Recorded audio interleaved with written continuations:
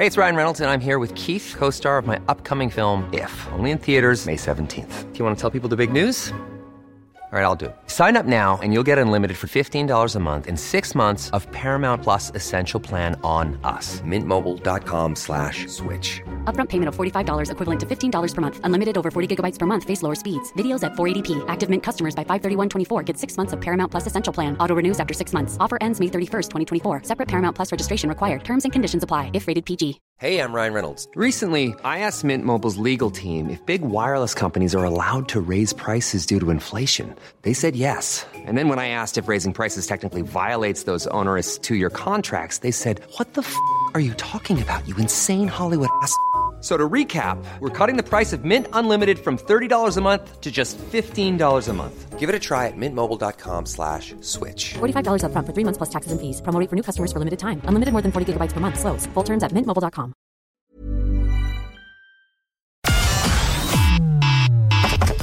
Connecting to the big show.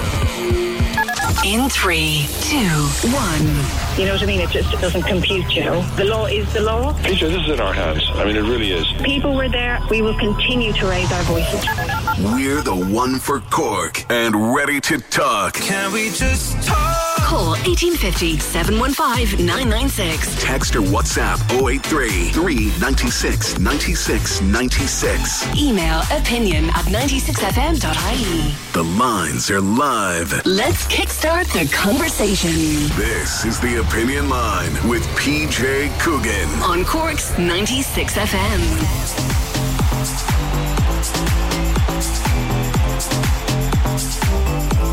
You're all right, I'm here.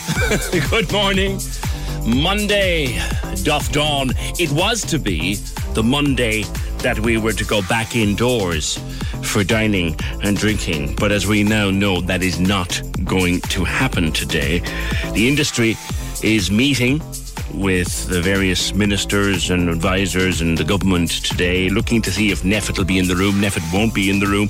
I'll get to all that a little bit later, but the industry wanted to open today. It'll be at least 2 weeks before they do that big meeting this afternoon. But more importantly for you, me and the rest of us, the vaccine programme takes a huge leap forward today, and we discussed this Friday morning as it was breaking, and it developed more over the weekend. So as of this morning, 750 pharmacies around the country are taking part in the vaccination programme. For anybody over the age of 18 can of this morning book into a pharmacy for an appointment for a Johnson & Johnson vaccine. There's about, I think they said, 120,000 doses in storage that can be used. And then there's more ordered in the month of August, so that's that covered. You can also, from a few days' time, if you're over 18, book in on the portal for an AstraZeneca vaccine. That's in a few days.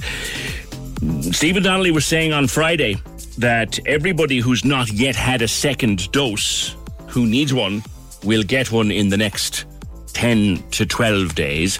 We're going to keep tabs on that one. That was very important on Friday. He was pushed on that, on the people that need their second dose. Let's actually listen back to what he said, because they're very important people.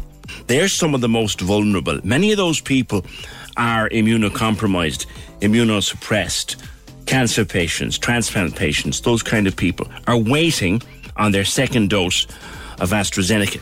And the importance of getting them fully vaccinated cannot be overstressed. I've been speaking to our good friend in the UK, health analyst John Campbell.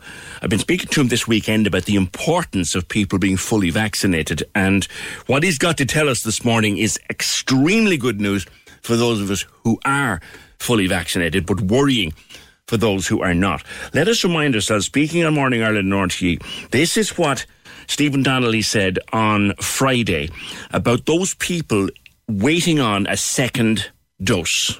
We are accelerating the end of dose 2 for AstraZeneca for 60 to 69, but also for all of the other cohorts who've had their first dose of AstraZeneca. In about the next 10 or 11 days, everyone who has had their first dose of AstraZeneca, if they haven't already had it, will have their second dose of AstraZeneca. So approximately 12th of July, you hope to have them all done. The original target was the 19th. That's right. Yeah, we're moving it forward. And again, we can do this because the NIAC advice has changed. So that's what he said on Friday, and that would be the most important cohort. And to be honest, that is more important than the 18 to 35s. Those people must be taken care of, and must be taken care of very, very quickly, as our latest conversation with John Campbell will indicate when you hear it. On the papers this morning, August hopes on adult vaccine revamp. This is Paul Reid from the HSE. I was listening to this interview yesterday, and he said that he hopes, with all the changes they're making in the programme, he hopes that they can have all adults in the country vaccinated by the middle of September, or by the start of September, which would be great. Will it get us to the magical figure of 85%? Hardly without the children involved. But at the same time, we would be very, very well placed to deal with COVID-19 if we had all the adults in the country vaccinated by the start of September. That is where Paul Reid was coming from yesterday. And I forgot to mention on Friday, didn't we hear as well, that Micheál Martin has been in touch with the Romanian president or ambassador or whoever.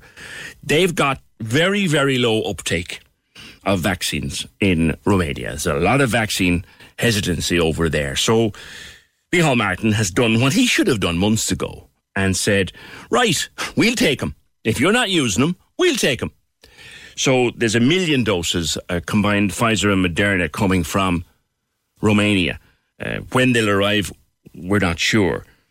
They also said yesterday, I was reading one of the newspapers, they will look at sourcing stuff elsewhere from other sources too, inside and outside the EU. Any country that doesn't want vaccines, we'll buy them.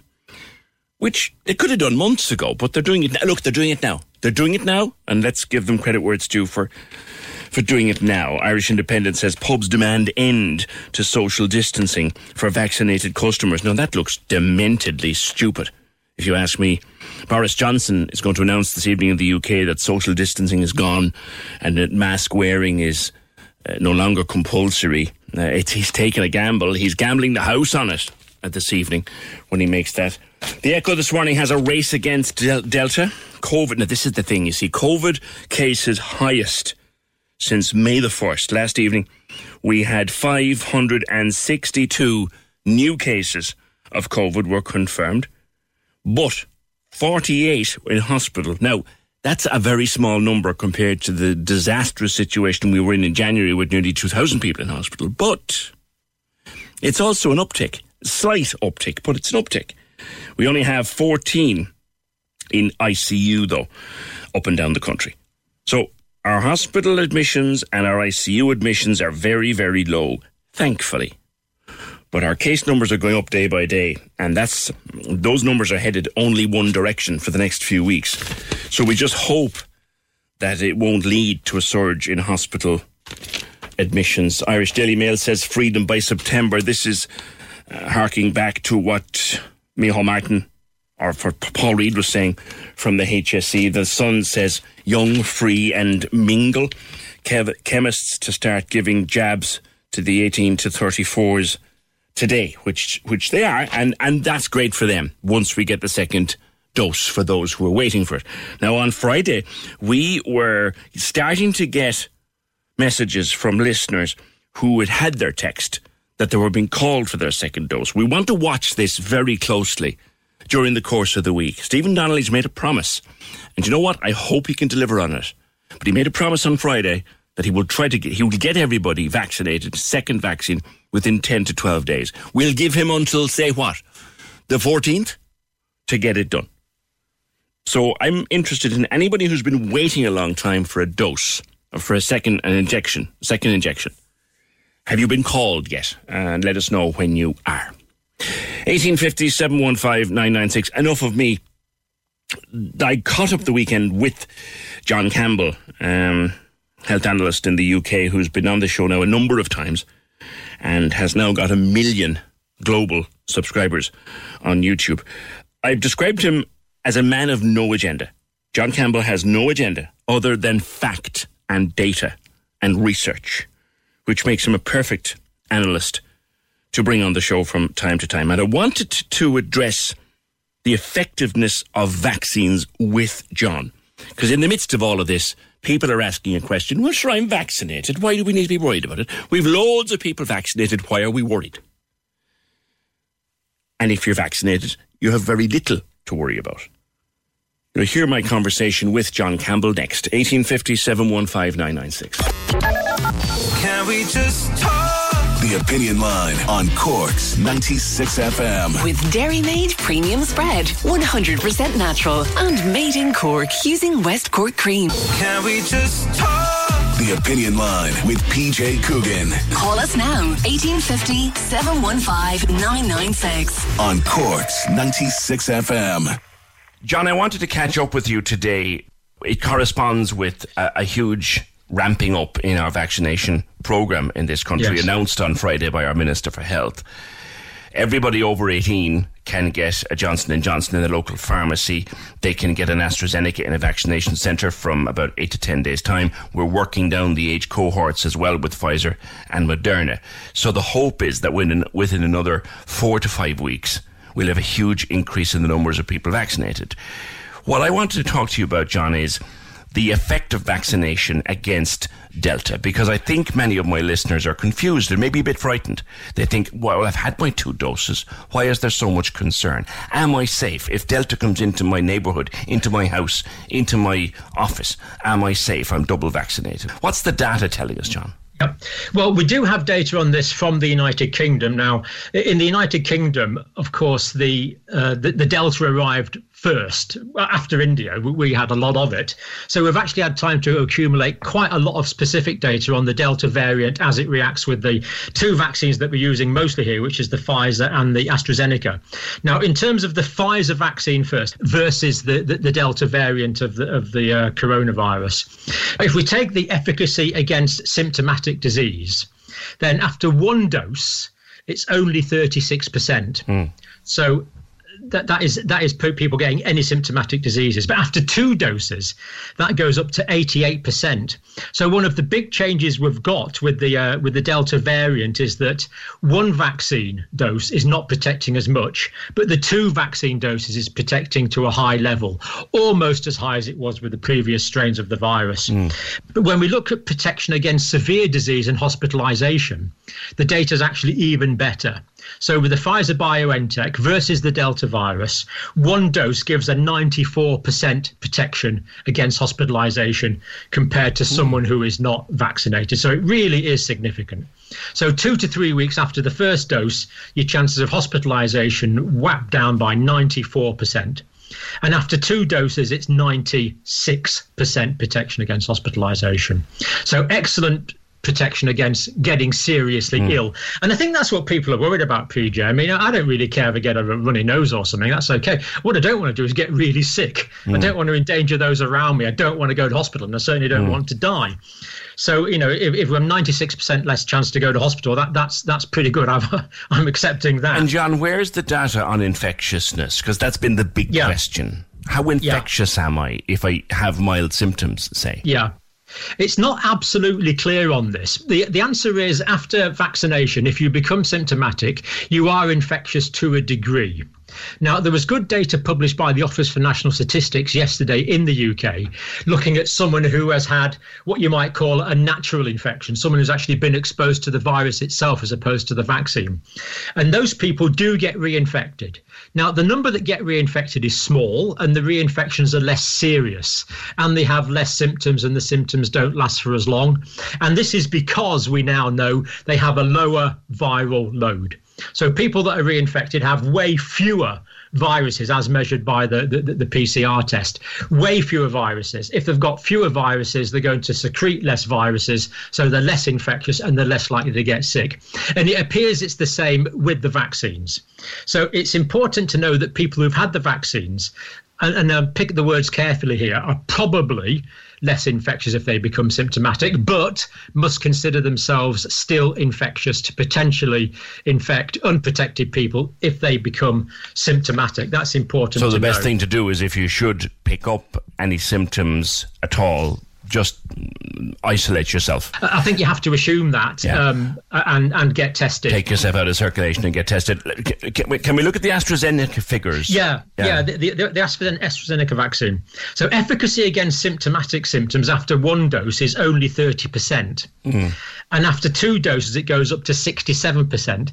Now, that sounds a lot less than the 88% for the Pfizer, which is true. But again, the symptoms are milder, they don't last for as long, and there's fewer of them in the vast majority of people that still get it. But that does mean that people that do become symptomatic after 1 dose or 2 doses, as you've just emphasised, PJ, do have some infection risk for those around about them. Now, with the effectiveness against hospitalisation with the Oxford AstraZeneca, and just to remind ourselves, it was 94 and 96 with the Pfizer.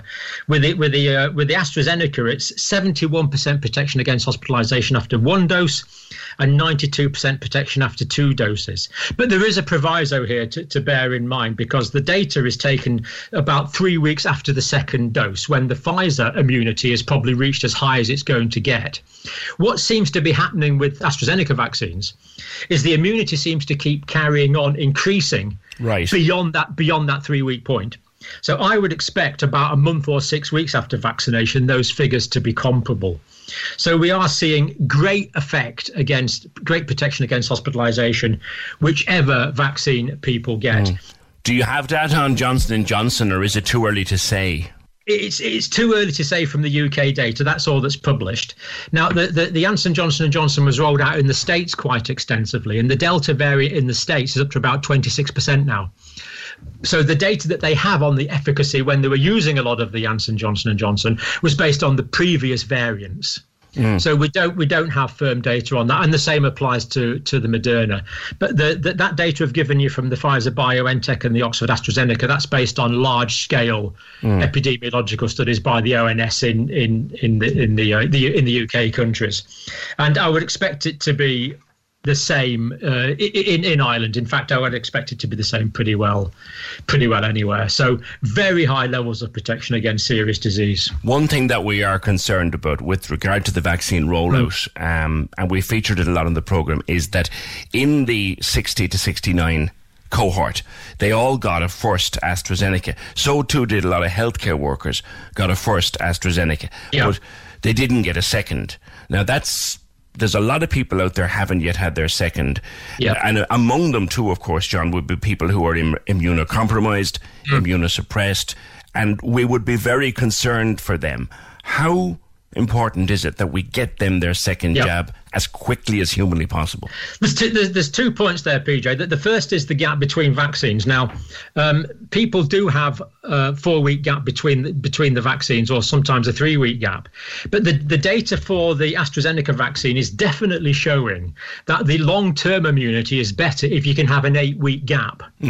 So that is good news. In so far that a lot of people will have an 8-week gap, have their second dose. 2 or 3 weeks after that, they'll have a higher level of immunity, or at least the level of immunity we believe is going to last for longer. So it's a short-term danger, but it's longer term, it's good news. Yeah, we have a lot of people out there, transplant patients, cancer patients, would be very concerned, people who are naturally immunosuppressed or immunocompromised, and they're saying, should I start to cocoon again, or as you called it in the UK, shield? Should I start to do that? Well, that's a very good point. Now, there's some people, as you've said, who are immunocompromised for whatever reason. People on steroid drugs for inflammatory conditions, for example, asthma or Crohn's disease, or people with cancer, unfortunately. People with cancer treatment therapies, people with HIV, people that are taking immunosuppressing therapies, for example, for organ transplants, and particularly people who have blood cancers are particularly at risk. Now, data so far in the UK is starting to indicate that these groups of people are not generating the immune response after one or even after two doses of the vaccine, unfortunately, because these factors, whether it's the drugs or the disease state, are preventing the normal functioning of the immune system. Now, given that the Delta variant is increasing in Ireland, I'm afraid that does mean that these people who are immunocompromised are very vulnerable to catching this. There's no question about that. Even if they're double vaccinated? I'm afraid so, yes. I'm afraid that is what the data is showing. Now, given that you're expecting things to peak in Ireland probably mid-August in terms of the Delta variant, so that means by sort of September, October, the cases will be down. Your vaccination programme is ramping up. So I am highly optimistic about good levels of community or herd immunity in Ireland by autumn. So I would be optimistic that the winter wave, which there will be some increases in winter because of the weather and people more indoors, but I'm optimistic it will be minimal. But these people who are immunocompromised, who aren't generating immune response properly, I'm afraid the safe thing for them is to guard for a few more months. I know everyone's completely sick of it, but I really do believe we are in the last furlong. I really believe that. So just this last effort, it would be so terrible if they'd been protecting themselves since March 2020. And then they got a bad COVID case because of immunocompromise, on the last furlong. John, I know you don't like to speculate, but I did watch your interview on Deutsche Welle last week, and I used a clip of it on the programme because something that people are asking, they're asking us and they're asking everybody else, they're looking at the European Championships. They're looking at Wimbledon, right. And they're seeing full stadiums. And we here, with a capacity of 80,000 in our biggest stadium, have gone maybe 5,000 in it. And people are saying we're outliers, we're backwards, we're behind the curve. John, are we doing the right thing by keeping the crowds small? Yes, I really believe you are. There's two factors there. So this Delta variant is at least twice as transmissible as the original variant. So basically they said that the UK Kent so-called alpha variant now is about 40% more transmissible. They're now saying the household transmission of the Delta variant is another 64% on top of that. So, if you work out your maths, you're talking about 130, 140%, more than double in terms of transmission. Now, remember, PJ, we had a lot of riots and things in the United States and demonstrations last year. We're concerned about outdoor transmission there. Now, those fears never came to fruition. The outdoor transmission in the first wave with the wild type variant was not occurring. But this new variant is probably transmissible enough to spread outside. Now, that's based on limited data at the moment. But of the people that went from Scotland to London to watch the football in London, nearly 2,000 of those have since tested positive for the Delta variant. That doesn't mean say they got it at the football.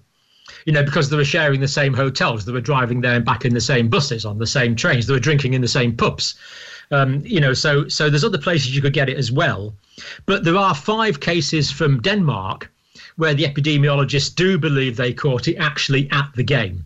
Now, whether that was at the game or in the toilets related to the game or in the tea shop at the grounds or whatever, we don't really know. But there is a risk, and until it's demonstrated that this virus can't be spread outside, I think Ireland is erring on the side of caution. But that's always important to remember. It's not just the game. It's the travel to it. It's all the sort of before and after activities that goes with that. And again, for the sake of another few months, we are so nearly there, PJ. We just need to make this last final push. And I really believe that herd immunity is basically going to take over and start protecting us. John, I look forward to that day, and thank you very much for being with us again. Yeah. Pleasure, PJ. Thanks for having me. Always lovely to speak with that man. John Campbell, health analyst based in Carlisle in the UK, and very honoured by John in return for that interview. He invited me to be on his daily YouTube video reporting on the Irish situation. So delighted to have been involved in that. But there's the data as he's got it with him today. We're not out of this. We're nearly out of it, but we're not out of it. We need to get more and more of us vaccinated. More and more of us vaccinated. And even, unfortunately, if you are vaccinated, you can still get this blasted Delta, especially if you're someone who would be vulnerable anyway.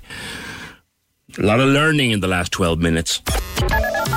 Can we just talk? The Opinion Line on Cork's 96 FM. With Dairy Made Premium Spread, 100% natural and made in Cork using West Cork cream. All the stars on one show. Yo, what's up? It's your boy KSI. Yo, what's good, Universe? It's 24K Golden. I'm Miley Cyrus. Hi, we're Picture This. This is Medusa. The Hit Mix with Shane Bucks. Shane Bucks. On your radio. Weeknights from 8. With Lucy's Nissan Charleville. Put a smile on your face with the all-new Duke, the coupe crossover. LucyMotors.com. Cork's 96 FM. Now, I got a letter in front. I will come back to all things COVID in a while, but because there's lots of stuff coming in. But I have a letter in front of me from Quintas, that huge business company, to City Council, to their roads department, to the senior engineer in there about the state of John F. Connolly Road in Churchfield. They sent a load of pictures, and there's a real problem up there, particularly around the area of the Exchange Business Park. Now, the reason I'm moving to this straight away rather than staying with COVID is I know that Tom Stanton is making space in his diary for us this morning. Tom, thank you very much. Good morning. You're with Ashling Hardwood Flooring, and your base is up there in that business park, yeah? That's correct, yes. And what are the problems up there at the moment? The pictures show these enormous bollards, which look like bits of old sewer pipe full of cement. That's correct. Now, basically, they were there about 20 years, right? Now, they were put there a long time ago by the council because you had overnight parking there. Right, now, basically, at the moment, there, besides the bollards, the weeds have grown right over the bollards, so now there's nowhere for kids to walk up and down the road, and as well as that, the roads are in terrible condition. Now, there's a lot of young kids going up to the sports facilities up there. There's a boxing club, there's a taekwondo club up there, and I've witnessed kind of kids walking down the centre of the road because they've nowhere to walk. And one of these, shortly, or maybe, we don't know, there might be someone knocked down or killed, on that road, because basically it's quite dangerous. I haven't been up there in a while now, but I'm familiar with those big bollards. I hadn't noticed the access problem, but then again, I'm not up there constantly. So you're saying that people pushing buggies have to push them in the middle of the road, that kind of thing? Well, there's no way you could use a buggy on that road because basically there's nowhere to walk on the path. Right. You'd be coming onto the street, like. You have to walk on the road. Now, there's a lot of heavy-duty trucks going in there, out to the recycling centre. There's probably about 5 or 6 estates up there, not just Exchange Business Park. So it's quite an active, it's an active area, mostly during the day, right? But I mean, a lot of the kids, I've seen kids come out of the boxing club late in the evening, going down the road, and, they're walking up the centre of the road, their boxing gloves under their arms, and at the end of the day, I can see one of these kids getting hurt. Yeah. Now, the letter to the council was by Quintas, which is a management group from up there, but you'd obviously echo that, and I think all of your colleagues up in the business park want something done about this. Oh yeah, we do, because at the end of the day, we're taxpayers, we're road users, we pay rates, we kind of basically, we run business out of there. And at the moment, the place is, literally it's a disgrace, really, the state of the roads, the state of the place. I do business with a couple of international companies, and basically, I kind of feel at the moment if I invite someone over from Germany, from Denmark, I kind of would be slightly embarrassed by the state of the road there. Yeah. Cork City Council's response, well, to us at least, is that they say, or they told the Echo, rather not to us, they said to the Echo, the bollards were installed to address an issue with unauthorised parking. 20 years ago. Yeah. It said that Cork City Council had agreed to undertake a review of the location, identify proposals to address the issues, and assess the costs of any improvement work so as to seek funding to implement them, which kind of means nothing's going to happen this week. Well, basically, where funding is concerned, right? If they say they haven't got the funding, they're taking... I know in the Exchange Business Park, I spoke to Liam Maher, the manager of the Exchange Business Park Company Limited, right? He told me last Friday that there's up to £75,000 taken out of the park a year in rates, right? That's just our park. There's about 6 or 7 more down the line. So if they say there's no funding, they're taking quite a lot of money in rates alone out of it. They're probably taking, permit money for the Asgrove Skip Company, which is based up there. They're taking money for permits for skips to be parked on the road. They're getting that money. They're getting an awful lot of money. The council are getting an awful lot of money out of this area. Yes. So funding shouldn't be an issue. You know, at the end of the day, rates are paid for lighting and for roads. Yes. Right. And the letter I have in front of me outlines obviously pedestrian access, the condition of the footpath, the condition of the access road, which is in dreadful state. Last time I was up there, I think it's a dreadful state, and that's a few months ago now. Public lighting, they say, is extremely bad, and it needs traffic calming measures. Oh, it does. I mean, it does need all that, and basically it should be done. It's not something that should be long-fingered. It should be done straight away. All right. Okay. Listen, Tom, leave it there. Thank you very much for making time in your day to speak with us. That's Tom Stanton from Ashling Hardwood Flooring. He's one of the businesses up in the Exchange Business Park. Mick Nugent, Councillor Mick Nugent, was on to say we had a bit on the Echo on Saturday about that. Thanks, Mick, for that.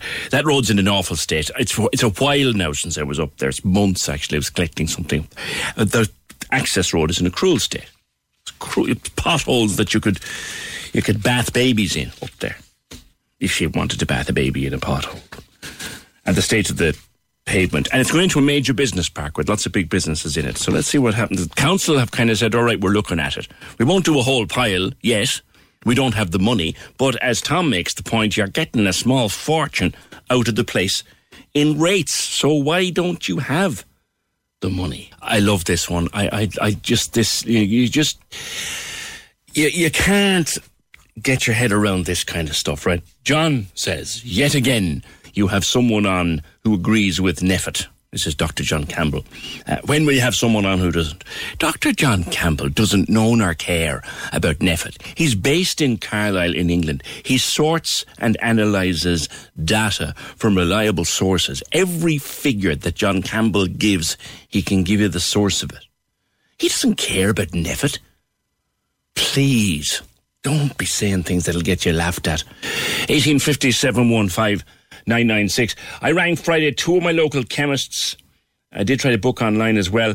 My local pharmacy told me it'll be the end of August by the time my 18-year-old will be done. They've rolled it out, but no supply. Yeah, the supply isn't in the pharmacies as of this morning, but they were talking at the weekend that they'd be trying to get the batches out in today or tomorrow. At the moment, they get batches of 50 at a time. They were looking to up that over the weekend. There's about 120,000 doses in storage, so there's plenty of it there. I rang my local chemist to make a vaccine appointment for my daughter, and to no fault of the chemist, they couldn't take my details because they're waiting on information to come from the government, says Kim. PJ, does the data from John relate to healthy people only? What about people with underlying issues? Well, if you listen back to it, he talks about in healthy people, the level of protection is very, very high with the full vaccine. Unfortunately, later in the interview, he said someone with a severe underlying issue or a compromised immune system or a suppressed immune system, they are still in danger from Delta, even with 2 vaccines. And that's the data, that's what the science is showing him. You are still in danger after 2 doses if you are one of the people who, for example, last year was told you should cocoon. I'll come back to it all because I want to move on to this. The employers' representative group, IBEC, has hit out against a proposal by the Children's Minister, Roderick O'Gorman, to introduce mandatory paid breastfeeding breaks for mothers for up to 2 years. I'm reading from yesterday's Sunday Times. Laura Erskine is from Baby Doc. Hi, Laura, good morning to you. Good morning. This is coming for a while, and it's a proposal from Roderick O'Gorman which the employers say is completely out of kilter and unrealistic. I'm sure you disagree. I do, I'm afraid. I mean, all they're looking to do, Minister O'Gorman, is to extend this period from 6.5 months to 2 years for breastfeeding mothers. And that's in line with what is recommended by the World Health Organization, that breastfeeding mothers should continue to breastfeed their children up until the age of 2 as being the best possible solution for their children's feeding needs. Now, not everybody can breastfeed, of course. Maybe, Laura, you could summarise what the state of play is at the moment then for someone who is breastfeeding. What are they entitled to? So at the moment, all they're entitled to do is to take 1 hour's paid leave from work to breastfeed or to express their breast milk so that they can bring it home to their child, or 2 30-minute breaks. This is per day, is it? Their normal rest time. Yes, per day. Okay. But it's only available to breastfeeding mothers for 6.5 months after coming back from maternity leave. And actually, a lot of women tend to take unpaid maternity leaves. They have their holidays built up, and most women try and extend their maternity leave beyond the 6 months in an unpaid way through their employer. So actually, they don't benefit from these breastfeeding breaks. And when they go back after a year, then they're not able to avail of this paid leave, and it makes it much more difficult for mothers to actually continue to breastfeed when they return to work. And I suppose it's a decision that is forced upon them, as opposed to one maybe that they would make so easily if they knew that they were going to be given the right sort of pay and indeed breaks to be able to do so, to facilitate that. IBEC's argument is, and again I'm quoting from the Sunday Times, that it would give rise to significant cost and operational challenges.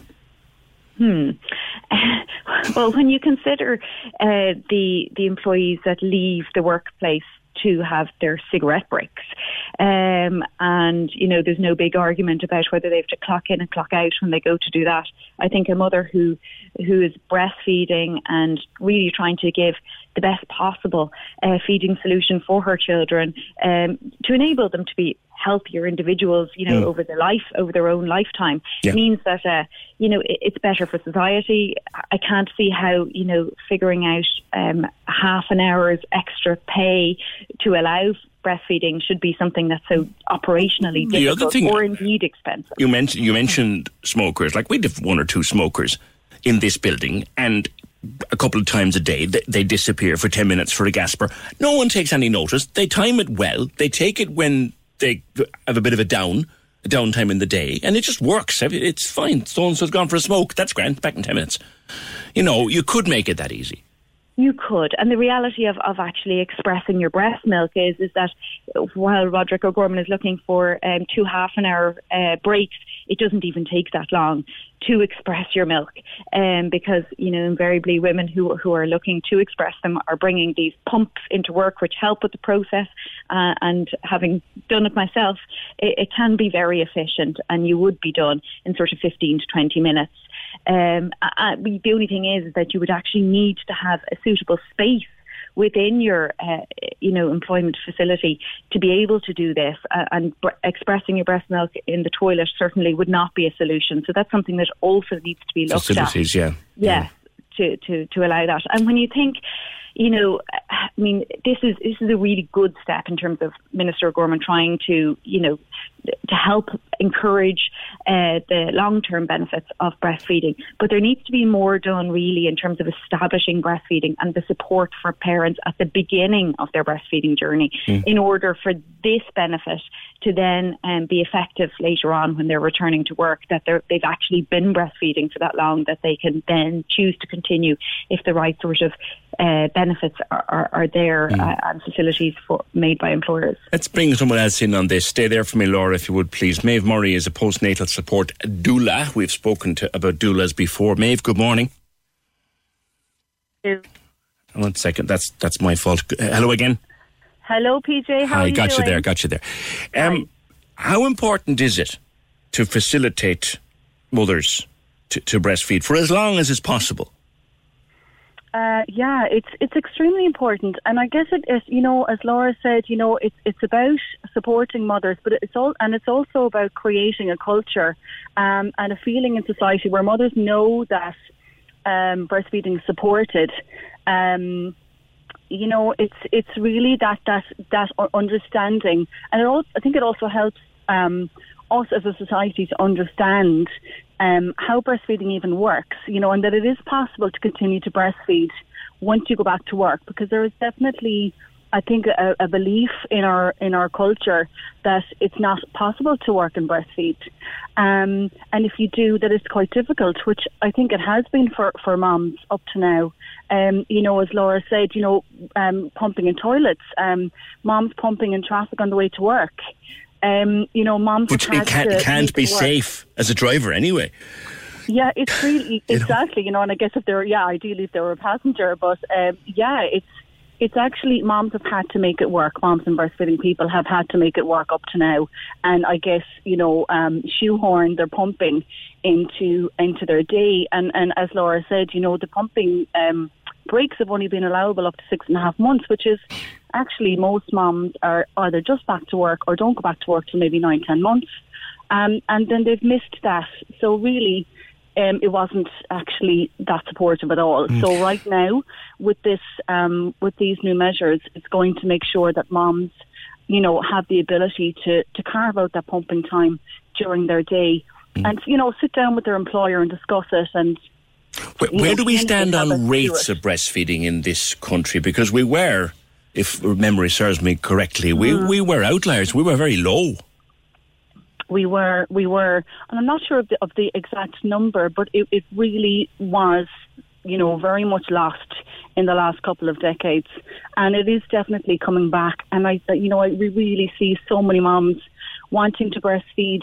It's not for everybody, so it needs to be a choice that moms make with all the information that they need and all the support. And when like support here, there's a lot of holes in it. It can be very ad hoc, whether you stumble on the right support at the right time. And support needs to be very timely as well. So there needs to be a lot of preparation in the pregnancy period. And then we need to come in with the support the minute things start to maybe look a little bit wobbly, or even before that. Laura, do you happen to know if the rates have gone up? Do you have any figures to hand?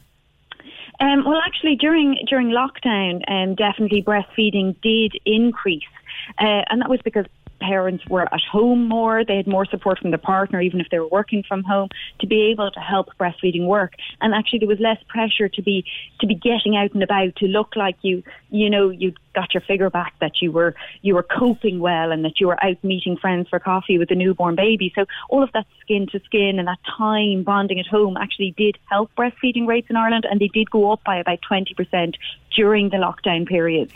But breastfeeding is still very low generally within Ireland. About 40% of mums are breastfeeding within the first 3 days after baby's birth. However, that drops to 30% in the couple of weeks after they get home from work, and then it's down to 1 in 5 parents who are breastfeeding up to the 6-month rate. And what does the WHO stand on breastfeeding? They recommend it as the preferred way, do they? They do indeed, and that's because of the amount of antibodies and benefits that you're giving your child through your breast milk. It's known to prevent everything from childhood illnesses such as asthma and eczema, and even be preventative for the parent, the mum who is breastfeeding, in terms of breast cancers, ovarian cancers, that actually there's a dual benefit there for both baby and indeed mum. So it is definitely recommended, exclusively for the first 6 months, and supplementary then for the first 2 years of a child's life, if you can do it. And I know as a breastfeeding mother myself, it's not always straightforward. Child number 1 was perfect, and number 2 and 3 was definitely difficult, and I needed the support that your other guest, the doula, had recommended. And timing is so important. I'm going to leave it there, Laura and Maeve. Thank you very much, Laura Erskine and Maeve Murray. Thank you both. I just want to take, before the news, I need to ask Mary. Mary, you breastfed all your children, but you would not be in favour of this. Will you hold on until after the news for me? I will. That'd be great. We'll talk then. Thanks very much. Cheers. 1850 715 996. Can we just talk? The Opinion Line on Cork's 96 FM. With Dairy Made Premium Spread, 100% natural and made in Cork using West Cork cream. The lines are live. And we're ready to talk. Can we just talk? Call 1850 715 996. Text or WhatsApp 083 396 96 96. Email opinion@96fm.ie. The Opinion Line with PJ Coogan. On Cork's 96 FM. Right, I asked Mary to hold until after the news, and thank you for doing so. Speaking before the news with Laura Erskine from Baby Doc Club and Maeve Murray, who's a doula, about this idea that the Minister for Children, Roderick O'Gorman, has to introduce mandatory paid breastfeeding breaks for mothers for up to 2 years. They presently get 6 months. Minister wants to bring it in for 2 years. The employers group IBEC is bitterly opposed to it. Laura and Maeve were both making the case before 10 for doing it. But then Mary rang to say, look, I fed all my own children myself, but I wouldn't be in favour of this. Thanks for holding, Mary. Why would you not be in favour of it? Good morning. Just, I suppose, when I did get back to work after, being in complete mommy mode or whatever for, the maternity leave, I just feel, it was a fantastic, I suppose, mental health kind of getting back into work, getting back into the swing of it, get that, you know what I mean? And it was a complete break, I suppose, like kind of thing for myself, back into the workplace and, being able to kind of, I suppose, segregate my work and home life to that extent, And did you stop breastfeeding when you went back? No, I did it morning and evening.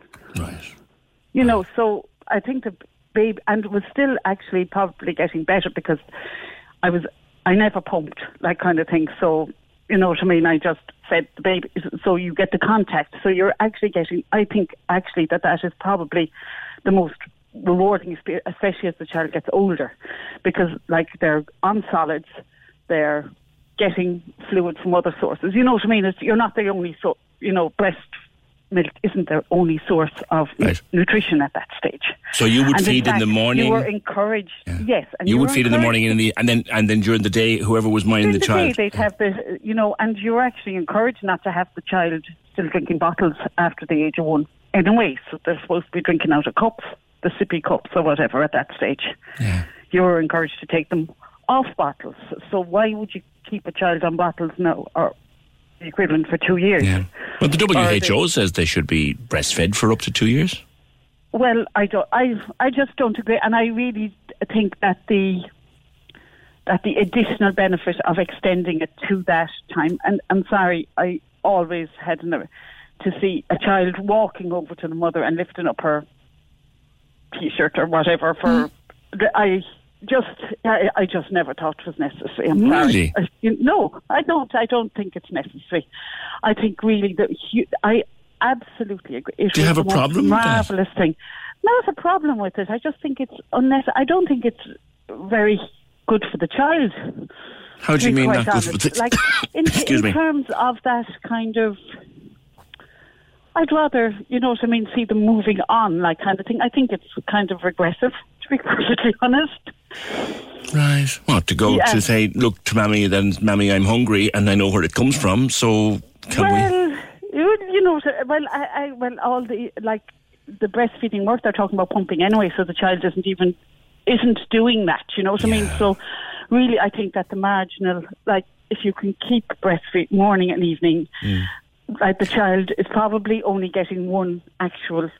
Yeah, and I guess that was your choice, and I suppose that was my choice. But I suppose even in a workplace environment, I just think it's going to bring women back into the dark. We have been fighting so hard to be seen as equal in work.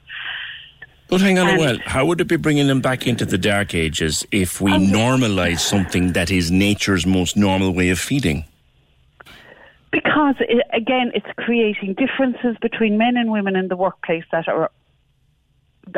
have, we've been trying to say, listen, we can, it's very visual and it's very, people excusing themselves maybe to go to meetings and, it's just not practical in a lot of workplace environments for people to be taking. All it would involve in an office, I imagine, is one small corner office, perhaps. One small corner space where people can go. And the last thing, I'm sorry, like I want inside my office to be opening a fridge and seeing bottles of stored milk inside there. Why? It's just not part of my, like, that's what I mean, that's my, like, that was my home life. When I'm in work, I want to be in a workplace environment, not some hybrid of, You agree with IBEC, so therefore that there'd be an impact to office life for small business? I just even think, yes, and I think, like, I'm totally for breastfeeding. I would never, but, everything in its place, like kind of thing. It sounds uncomfortably like, Marion, and if I'm misinterpreting you, then I apologise in advance, but it sounds uncomfortably like do it in your own home behind closed doors. No, absolutely not. I've breastfed everywhere I've had, you know what I mean? One of the best things actually was one of those baby slings I used to walk around. Had the adapter. No, absolutely not. And not at work, though? I just think even for I would have found it very, to be, I suppose, even to put a mother under that, you're coming back to work, you've been missing. It's hard enough, like kind of thing, I think, you know, your employer has already supported you through maternity, being pregnant, you know, giving you time off for your antenatal appointments and all that kind of thing. And I just think it has to stop somewhere. Right. Like, how long is this? Like, you're talking about, you know, like, so if you're talking about maybe 9 months, you know, maybe 6 months, okay, that the employer knows you're pregnant, your maternity up to the child 2 years, that's 3 years that the child, that your employer is expecting to provide support financially. But sure, if you're investing in great people, you get great results, you know. I'm sorry, I don't want any of my children, like, if they took 3 years out of my work life, it's a huge, it's just, you know what I mean, it's just unnecessary. You know what I mean, absolutely.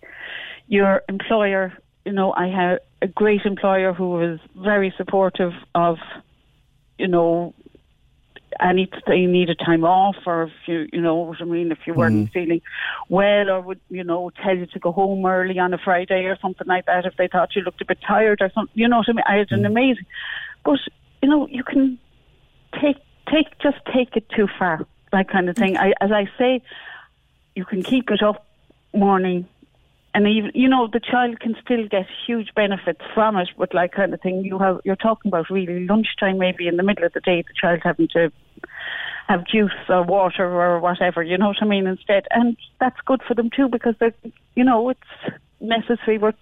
We were told that, like, the whole thing changes. I'm in an unenviable position here.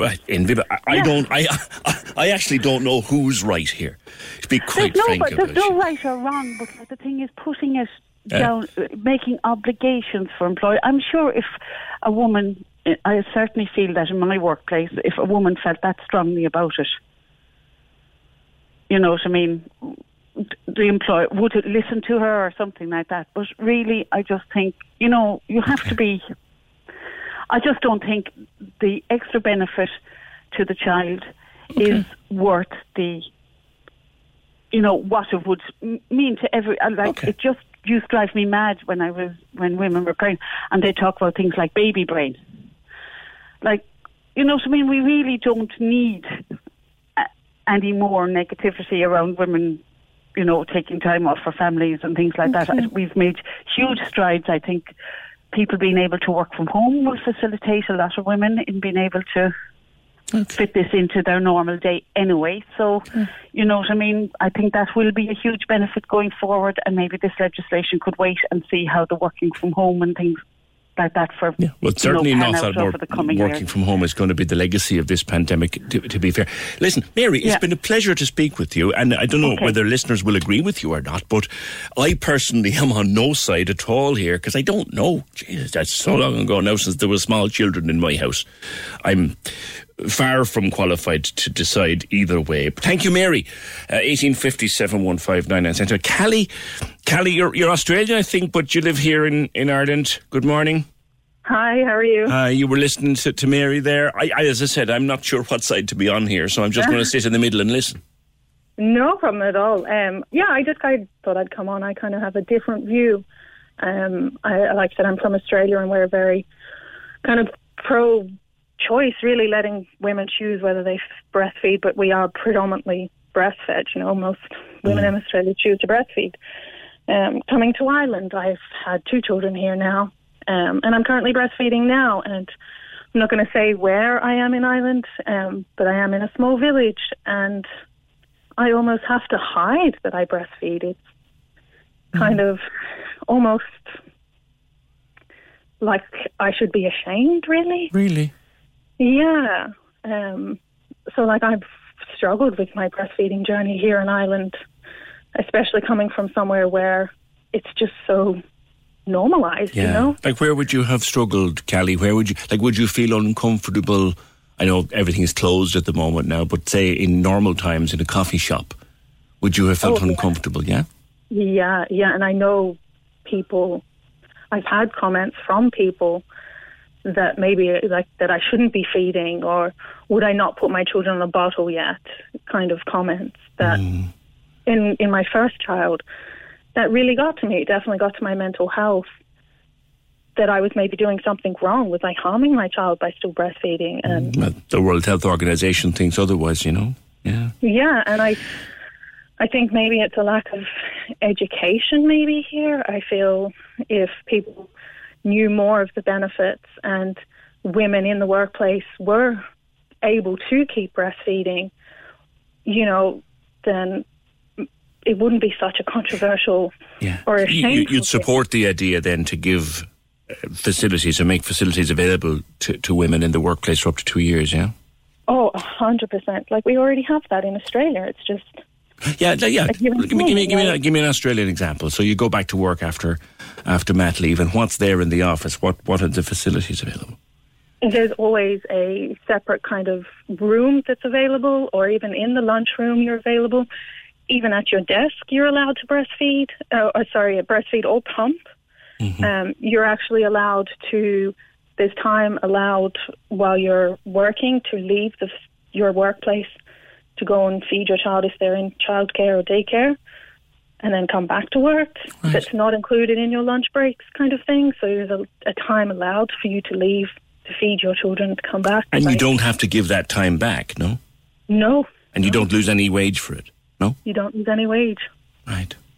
And how long has that been there, Callie? I'd say it's a good few years. Like, my sisters are there having children at the same stage. And how long did it last for? I'd say I don't actually know that. I know my sisters are still breastfeeding their kids, and they leave and kind of come back or pump at work, and they're allowed. And it's just normal part of life, yeah. Yeah. Whereas I feel almost ashamed to still be breastfeeding past 6 months. Okay. And it shouldn't be like that. All right. Callie, it's good of you to call. Thank you very much. That's two contrasting views there. And I have no idea where to sit, so I'm kind of listening in the middle and taking them both into account.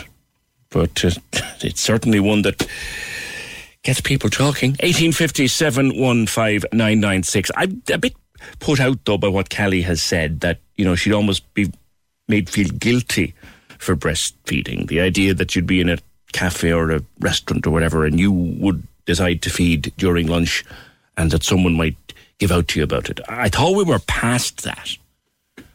Obviously not. 1850 715 996. Can we just talk? The Opinion Line on Cork's 96 FM. With Dairy Made Premium Spread. 100% natural and made in Cork using West Cork cream. We just talk. The Opinion Line with PJ Coogan. Text or WhatsApp now. 083 396 96 96. On Cork's 96 FM. When you sit next to somebody in primary school, which I did, and you then see a trailer for a television show about Ireland's Rich List, and they're going to be on it, you're interested. Dan Kiley and I, Dan from Vox Pro and Telus and all, we sat next to each other in Skulcreastry for many years. And himself and Linda will feature tonight on Ireland's Rich List on RTE, presented by Richard Curran. And it's a look at how the richest in Ireland have done during the pandemic, isn't it, Richard? Good morning to you. Good morning, yeah. It is very much, rather than just say it's a list and some of the people will be the same and others would be different.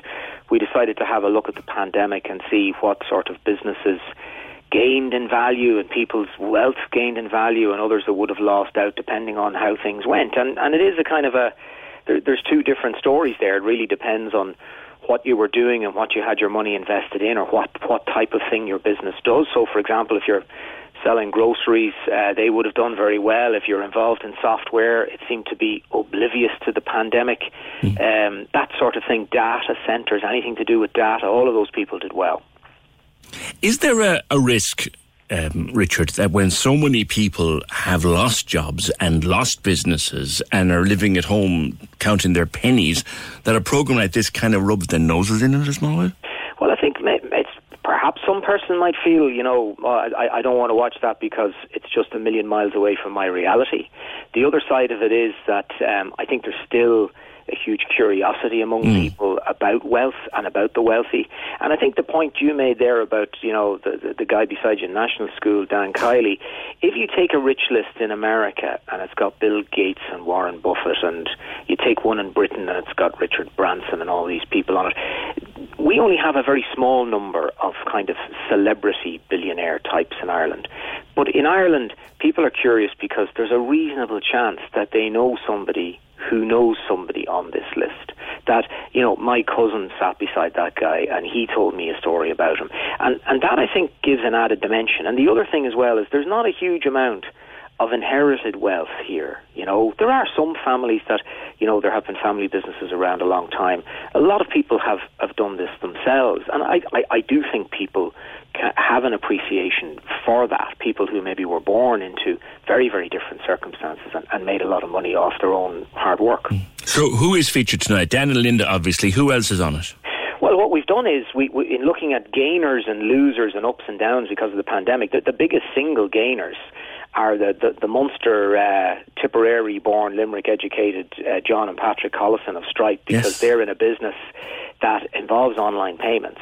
It's been growing anyway, but online payments just took off exponentially during the pandemic, and we've seen a huge rise in their wealth, up 300%, from an estimated 5 billion to 20 billion, which is pretty phenomenal. That must put them straight to the top, does it? It does, yeah. It's the biggest increase. It makes them the wealthiest Irish people. They're only, 30 and 32. And it's not to say that that they have 20 billion in the bank. That's the value placed on the shares they own in that company. The company was valued at 100 billion based on the last share investment round. 100 billion? Yeah, and in many ways that is based on the future profits that those investors believe that company. And remind us again, this is a little bit of software that they invented, as it were, for online payment, and now the company is worth 100 billion. Yeah, and it's based in Silicon Valley. They're also investing massively in Ireland. They're going to hire a lot of people in Ireland, several hundred new jobs. And one of them, John Collison, who I interviewed on the radio show some time back on RTE, very nice guy, tremendously bright guy. He was in the news recently. He's buying a big Georgian country pad with 1,000 acres. And what's interesting about that, it's going to cost about 20 million euro. It's not quite their style, and I wouldn't be at all surprised if he has other plans for it. I don't think he's going to sort of just sit there and host dinner parties. That's not the kind of guys they are. They will probably use it for other things. They might entertain guests. They might use it for, restore the woodlands, whatever. I wouldn't be at all surprised if he's got some sort of a grand plan for that rather than just rock up there and hang out at the weekends. Richard, as a business journalist and presenter of the business programme, as you said on RTE, you meet these people all the time. Did you discover anything in making this two-part series that surprised you? I think the thing that I have from interviewing and meeting and spending some time with very successful business people over many years, those of us who are outside of that, those of us who are not in that world, often think the idea is 80% of making the millions. The idea is probably only about 10%. Other things come to play. Who you hire who's good at the things you're not good at, how much hard work you put into it, how much luck you get. We all think that we have a wonderful idea that's going to make us rich, and I won't tell you my idea, because if I tell you, you'll run off and become rich. It actually doesn't work that way. The idea is really only a small part, and a lot of these people would have built these businesses up from scratch, and when they become rich, I know if it was me, if I had a fraction of that money, I'd have probably cashed in my chips and I'd be sitting around on a beach. You and me both, man. You and me both. These guys keep going, they keep going. I look forward to it.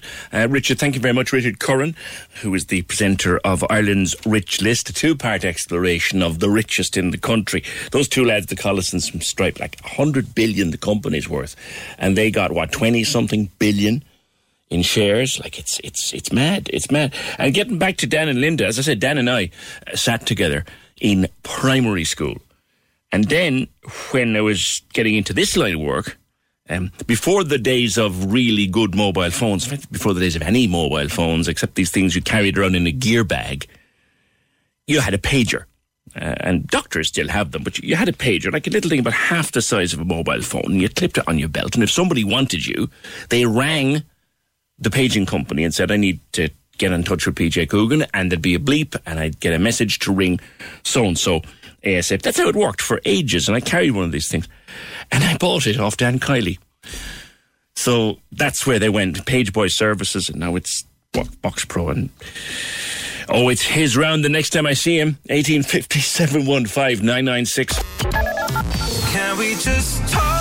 The Opinion Line on Cork's 96 FM. With Dairy Made Premium Spread, 100% natural and made in Cork using West Cork cream.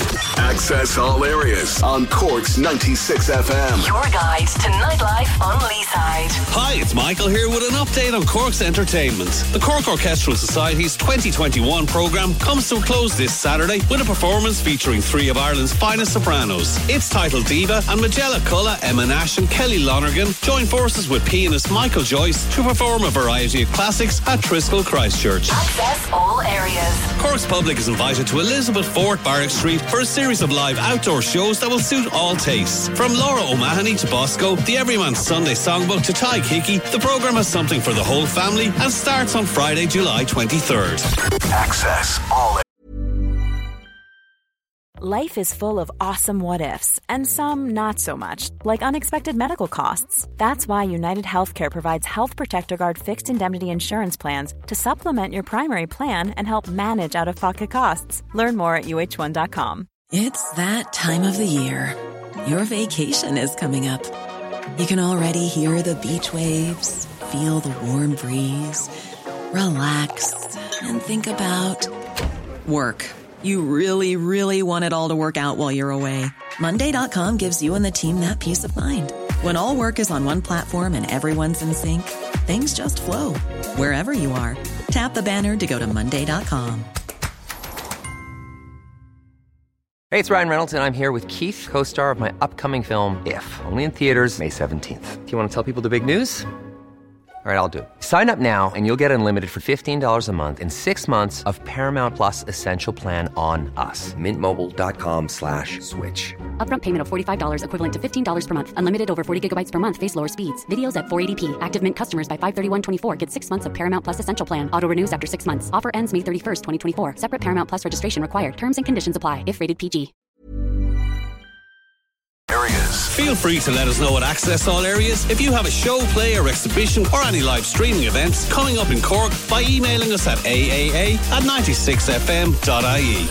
Access all areas. Your guide to nightlife on Leeside. On Cork's 96 FM. There's a discussion among our listeners this morning after we spoke before 10 about the new plan by the Minister for Children, Roderick O'Gorman, to extend paid breastfeeding breaks for mothers for up to 2 years. It's presently 6 months. IBEC is opposed. We spoke to a couple of people before 10 who believe it's a good idea. Mary, after 10, wouldn't want it to happen at all, followed up by Callie, who's Australian but living here, who thinks it's the right thing to do and it's just a normal part of life in Australia, that if you need a break at work to breastfeed your child, you can have a break at work to breastfeed your child, and no one's ever bothered by it. It's just a normal way of life. Sarah, good morning to you. Good morning. Oh, crikey, I phoned this because I feel quite passionate about this subject. Well, actually, what I'm doing is, I said to myself, Sarah, I actually, look, my kids are grown up now, so, you know, and there was no breastfeeding in our house because we were both working and it just wasn't the done thing. But I'm kind of listening to both sides of this argument and trying to figure out which one to be on. Do you know what I mean? Yes, yeah. Well, I mean, my kids are all grown up now. I mean, 15 years old, my youngest now. I breastfed 4 of them. I grew up in a home where my mother breastfed all of us in front of, all the siblings. There was 5 of us in England, and so it was normal for me. So I wanted to take it on, and I actually had my first child with my Irish husband in Germany, and it was just natural there. Yeah. They just put the baby on your breast straight away. There's no questions about it. It was, Now, I had the second one. Well, I had the second one here, and I'm afraid that wasn't quite. I didn't meet such a. It was a bit hostile at times. Hostile? Yeah. In what way? Yeah. Well, I mean, sort of like, because I was used to being open about it. I would sit in a cafe and feed my oldest child, but I would put a scarf around myself. I never exposed myself, and I thought that I could actually do that here when I first came here, and I wasn't able to. I was asked. And how long ago was that, Sarah? Now, this was quite a few years ago. This was 20 years ago. Well, if you're to listen to Callie, who was on me a while back, not much has changed. It hasn't, and it hasn't, because I'm in my job, and I'm passionate about what I do. I mean, I'm a nurse, and I'm not a midwife. I'm a nurse, and I will be asking patients very often when I come across pregnant patients, what will you choose to do? Would you choose to breastfeed or bottle feed? And it breaks my heart when girls just turn around to me and say, "Oh, God, bottle, of course." It's sort of like it's a very toxic argument on social media, actually, the breast versus bottle thing. You kind of look at it and go, hang on, there's people tearing each other apart about feeding children, for pity's sake. What's that about, like? Well, we all know that it's what our breasts are intended for. Yeah. I mean, sorry, that's what they're there for. I mean, I know that sort of like it's I mean, it's natural. It's something. It's not bloody easy. I fed 4, and it's never easy. Yeah. I mean, obviously it got easier down the line, but it was never sort of. It was never natural. It was hard. It was not always easy for me to do. Yeah, and your experience. Pardon me. Were you working in Germany? I was working in Germany. So your experience when you went back to work after having the baby, what was that like? It was fantastic. I mean, sort of like, first of all, I had 2 years off, and I came back fairly soon because I got pregnant with my second one. So I came back to Ireland fairly soon after my maternity leave finished in Germany. It was a 2-year one, and I was paid full time for 2 years. Right. And were you a nurse then? Was it? I was nursing there as well. Yes. But, so you were off for 2 years and paid your full wage? Not full wage. It was half wage after the first year. Right. But you got a year's full wages. Yes, yeah. Crikey. And I mean, obviously all the facilities were there for breastfeeding her. I was not made to feel in any way, shape or form uncomfortable about it. I mean, it was, and then coming here was quite hard because I'm again in a small village. I love being here. It's fantastic to bring up my kids. I couldn't wish for a better place to bring up children. But I'm afraid, it wasn't easy. And like, if you went into the cafe, say in Germany, because Germany, some German people can be quite conservative, as I'm sure you know. Like, yes. Would it have been the norm to feed in a cafe or something like that? Absolutely, definitely. And this is what, 15 years ago, maybe. When we're talking conservative, we're not. Conservative doesn't necessarily mean that they would. They know also what is normal. Yeah. That's a different type of conservative. As I wouldn't see that as I mean, you could sort of say a lot of Irish people are conservative in their treatment of people that do breastfeed, and yet they wouldn't normally be. Yeah. Would you be surprised, as someone like you say who's lived and worked and breastfed in Germany and in the UK, would you be surprised that we don't have legislation like this in place already? It's unbelievable. It doesn't make it easier. I mean, it should be made easier for women to do this. I mean, I know that we're sort of like looking for daddies to be a bit more involved in childcare and what have you, and it's sort of like zipping them out. There's one job daddies can't do is this one. Do you know what I mean? So I do realise that, because we are sort of like in an environment now which is fantastic to involve daddies more, because they never used to have any kind of sort of like input in childcare. So there is that, but that is the only thing. Yeah. That is the only thing that I can actually see that's sort of like a con, as not to be encouraging women. I mean, how? I mean, I didn't sterilise my nipple every time I latched my child on. Mm. You know, and now we're sort of like we're having to sterilise bottles, and we're talking about clean, being overly clean now. But what better could a child have than their parents' antibodies? Ain't that the truth? Listen, Sarah, thank you very much for calling the Opinion Line. Sarah Murray, 1850 715 996. A lot of mixed views out there, and we're happy to hear them. We'll take this one through the morning if you've thoughts on it. The idea that the Minister for Children wants to introduce paid breastfeeding breaks for mothers for up to 2 years. And the women calling us this morning who've been in other parts of the world, like Callie is from Australia, and Sarah spent a number of years in Germany. And she's saying, what? You're actually having this conversation now, where in the rest of the world it has been the norm since forever? 1850 715 996. Look again to New Zealand, says this message. The Prime Minister brought her baby to work. She did, Jacinda Ardern. She brought her baby into the Parliament. Did she actually? I have a vague memory that Jacinda Ardern actually breastfed during a parliamentary debate. I think she did.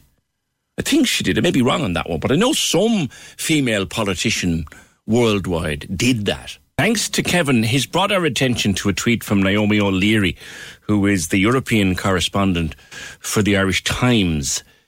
And they're doing all these events now around Europe, and we're all looking on here and people are saying, why can't we do that? Well, John Campbell said this morning, better off to be careful for another wee while. 165 people have tested positive for COVID in the Netherlands after a single disco with 650 patrons. In other words, a decent club crowd on a Saturday night in Cork. They all had to show proof of a negative test or of vaccination to get in, though there are loopholes. They're discovering loopholes in the system now. People sharing screenshots and stuff like that. But 165 cases out of a disco with 650 guests. That's quite sobering. 1850 715 996. Actually, while we're on that, something I meant to come back to earlier on.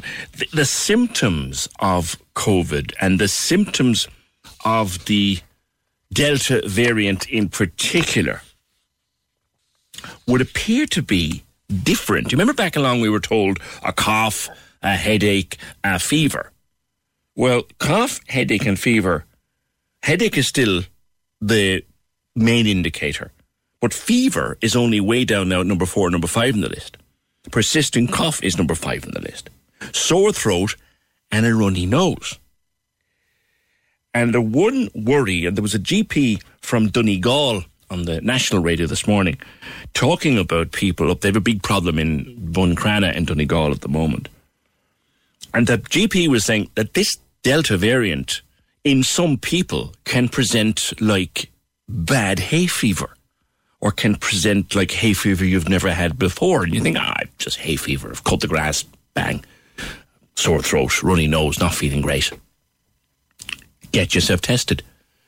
If you've got hay fever that is worse than usual, or that you've never had before, it may be worth getting yourself tested, because the symptoms list, and this is a guy called Professor Tim Spector, has been doing a symptom study in the UK. It's called the Zoe study, and it tracks symptoms in those people with confirmed cases, and he is an epidemiologist, is Professor Spector.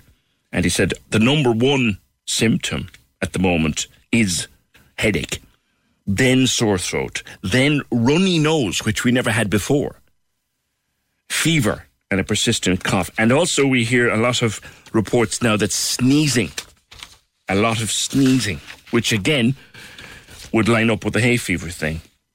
The NHS in the UK is being under pressure now to update its list. The US now recognises 11 actual symptoms of COVID, including headache and runny nose. And in fact, the presenter on the BBC, Andrew Marr, he does their politics programme there at the weekend, he was one of the unlucky ones, as John Campbell says, you can be. He caught COVID after being fully vaccinated. And he took a PCR test, he confirmed. But he said early symptoms are very, very like a cold. So he initially thought he'd picked up a summer cold somewhere. But actually it turned out that he had COVID-19. And now the research being done by Professor Spector, who is, as I said, an epidemiologist, and this COVID symptom study, that it can actually mimic a summer cold or hay fever you might never have had before. So just putting you wise, that's our job, to present data and fact and research. So that's what we got for you. Okay? It can be very like a summer cold or bad hay fever. The Sláinte Care plan, we're hearing more about it as we go along. And Sláinte Care, when it eventually does come in somewhere around 2075 or 2180 or whatever it ended up, it involves a plan for 4 new primary care centres in Cork. These are the kind of things that are primary care would be a place like you've got down in, or up in St Mary's Orthopaedic, big primary care centre there. The one out in Mallow, which is a fabulous one. There's one down in Blackrock Hall in Blackrock. But there's one planned for Bandon, for Bantry, for Beara and for Cove. But Sinn Féin TD Thomas Gould, you're not happy about that. Good morning. Good morning, PJ. You're not happy about that? No, I am actually very happy that they're rolling out primary care centres. My issue is that there's only one in my constituency in Cork North Central, and when you see it with a population of over 100,000 people, and like I attend the Orthopaedic, the St Mary's campus myself, where my own GPs are George O'Mahony and Nick Flynn, and it's a fabulous service where you have nurses, dentists, you have podiatrists, you have all the services up there. But then there's vast areas of constituency, places like Mayfield, Ballyvillan, right into Glanmire. Where Mayfield's only over the road, Thomas, come on. Well, if you're down at Glanmire, PJ, St Mary's isn't over the road. Mm-hmm. And the thing about it, PJ, is like what we know from the studies when they developed the Sláinte Care plan, for the best outcomes for people in health is to have the health service locally. That's the whole concept of primary care. It's accepted and supported by all the parties. And what you know is if you can give the GPs, like GPs know their patients the best. And if you could support GPs with wraparound services so that you're not sending them to, like at the moment you go to your GP, you're sent to this person, you're sent to physiotherapy, you're sent to a hospital. Like what you have in St Mary's campus is you have all the services there. Yeah, but like I go up to get my bloods done every 3 months. I'm a diabetic. I go up there, I see the doctor, I get my blood work done. There's other things then about my diet and my feet and all that. And like if you're living in places like Mayfield or Glanmire, or even in the rural areas, places like Carrillvale, Whitechurch, places like that, what we need now is more primary care centres. And the thing is, PJ, we know these. So how many would you put in Cork North Central, if you could? Well, what I certainly would is there should be a couple more planned. There's actually none even in the plan at the moment. And like PJ, I welcome that they're rolling them out right across the county. That's a good thing. But the point is, when you look at the population of the north side, and PJ, this feeds into all what I've been on the phone to you at least once a month about a lack of services in the north side, whether it's South Dock, whether it's GPs, whether it's bus service, whether it's the North Ring Road. We seem to be forgotten. But you have a fabulous campus up there in St Mary's. It's a fabulous campus. It's the envy of many places, Thomas. It is, Peter, but you have over 100,000 people living in the north side. You think one primary care campus can cater for that amount of people? And do you think they're peppered all over the south side? Which they're not. Well, we know there are 4 on the south side. You what? There are 4 on the south side. And there's another 2 planned. You know? And listen, I don't begrudge them. Where are the 4, by the way? There's one in Blackrock, there's one in Carrigaline. Yes. And you have one in Passage. Right. And what you have is there's one plan for Ballyphehane and there's another one in the planning for Ballincollig, which was like the town the size of Ballincollig would need one. But then why is there one plan for Glanmire, a town or a community equally as big as Ballincollig? You know, like Glanmire is the same as Carrigaline. Would you not think so? I can see your point, absolutely. So why does no one seem to want to develop one in Glanmire? Yeah, it seems like when we developed the Sláintrí Care plan, what we got was cross-party support. But what we're seeing from the government now is they're supporting us verbally, but they're not supporting us with money, and that's what we need. No, what I mean is, Thomas, like in many of the places of which you speak, like Blackrock is the one that I go to myself rather than that. Like that was a number of practices that came together and put that together. Like, it's not like the state builds these huge places and everyone flocks to them. Like, they're businesses and people decide to put them there. Yes, but what happens is, for these to work, PJ, there must be the whole wraparound services. You need nurses, you need dentists, you need podiatrists, and the state must fund that. Because otherwise, unless there's support from the state to roll these out, like, GPs alone can't do all this work. Like, you see what happens in Blackrock. I see what happens in St. Mary's campus. Like, PJ, we know they work, and even during the pandemic, like, it was the GPs were at the front line. So, for me, what I'm looking for is you've huge areas of Tower, Blarney, Glanmire, all the rural areas out there. Well, Blarney could do with one now. I'll give you that one for nothing. Blarney could do with one, and I'd agree with you on Glen. Yeah, they could all do. So maybe some enterprising GPs or enterprising business people could get together and provide one, and the GPs move into it. Well, you see, the thing is, PJ, like at the moment, there's one there at the preliminary stages for Ballincollig. No, it's at the very early stages. But that'll be 2025 before that's rolled out. Like, what I think the government should be doing now, and we're after raising to the minister, is to even put early planning in place so that GPs can go to the HSE and say, listen, we're interested in getting involved. But the thing is, GPs are private operators, Tom. That's the point. GPs are private operators. Yes, but like, you're in Blackrock and I'm up at St. Mary's campus, right? For these to work, they must be supported by the state. And PJ, the thing about it is, it keeps people out of hospitals. I'm not disagreeing with you at all. I think that we should have as many as possible of them around the place. But they're businesses, they're private businesses. Maybe a bit of state help, yeah, but they're private businesses at the end of the day. Thomas, thank you. Thomas Gould, Sinn Féin TD for Cork North Central. But those primary care centres, yeah, there's a bit of state involvement, but they're not. They're private businesses. Every GP is a private business. Okay, you've got your medical card and you go to your private GP, but 1850 715 996. But for the record, I think he's right about Blarney, Glanmire, places like that. But let's have some business acumen and actually get one opened. 1850 715 996. Can we just talk? The Opinion Line on Cork's 96 FM. With Dairy Made Premium Spread, 100% natural and made in Cork using West Cork cream. Casey and Ross in the morning. Weekdays, 6 to 9 a.m. On Cork's 96 FM. Morning, Killian.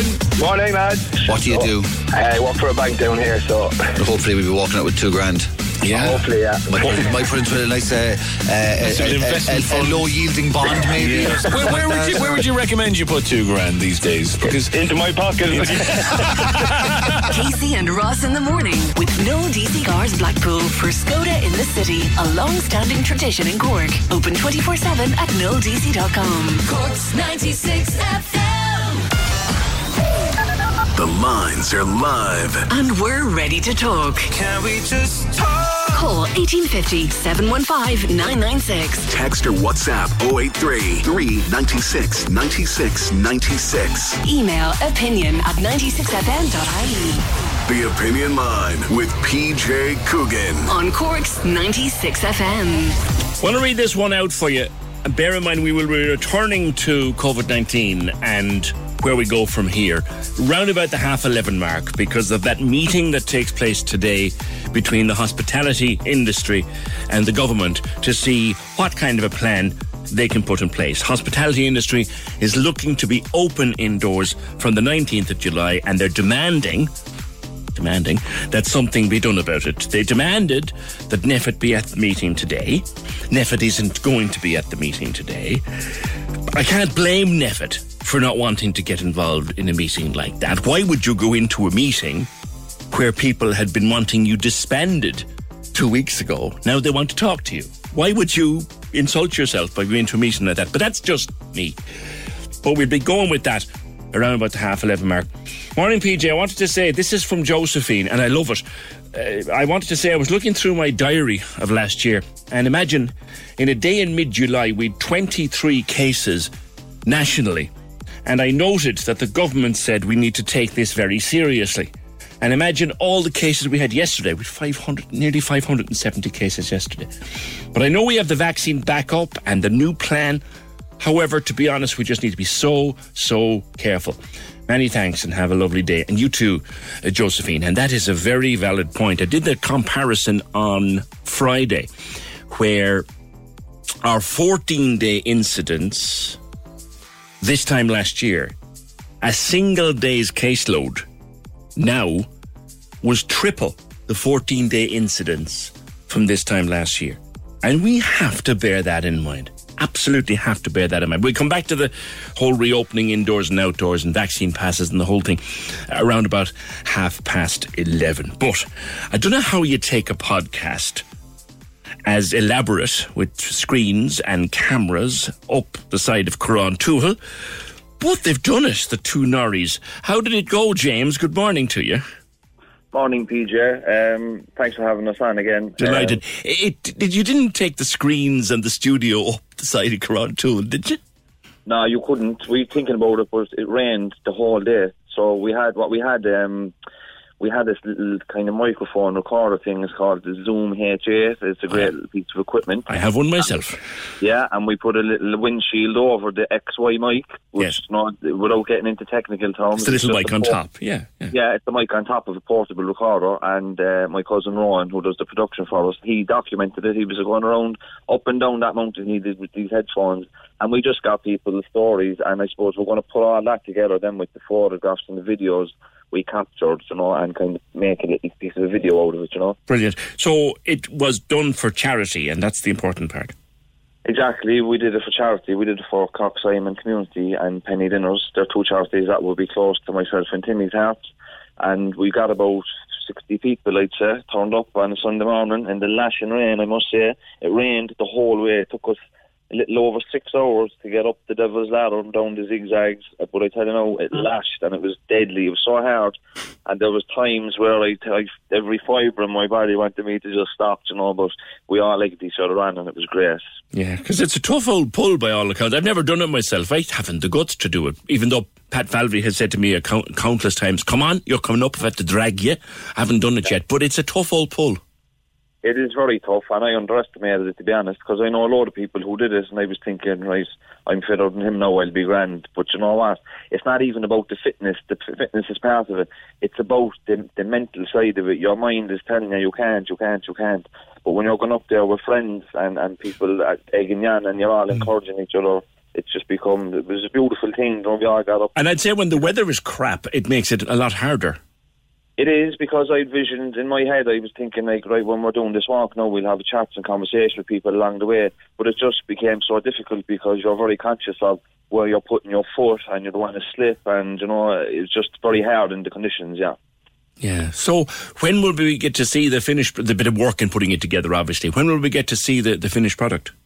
Well, hopefully we'll have it done by the end of the week, and then we're going to let the people who participated in it hear it, because you have to give people the option to withdraw, because they might say something on the day that they might want everybody else to hear.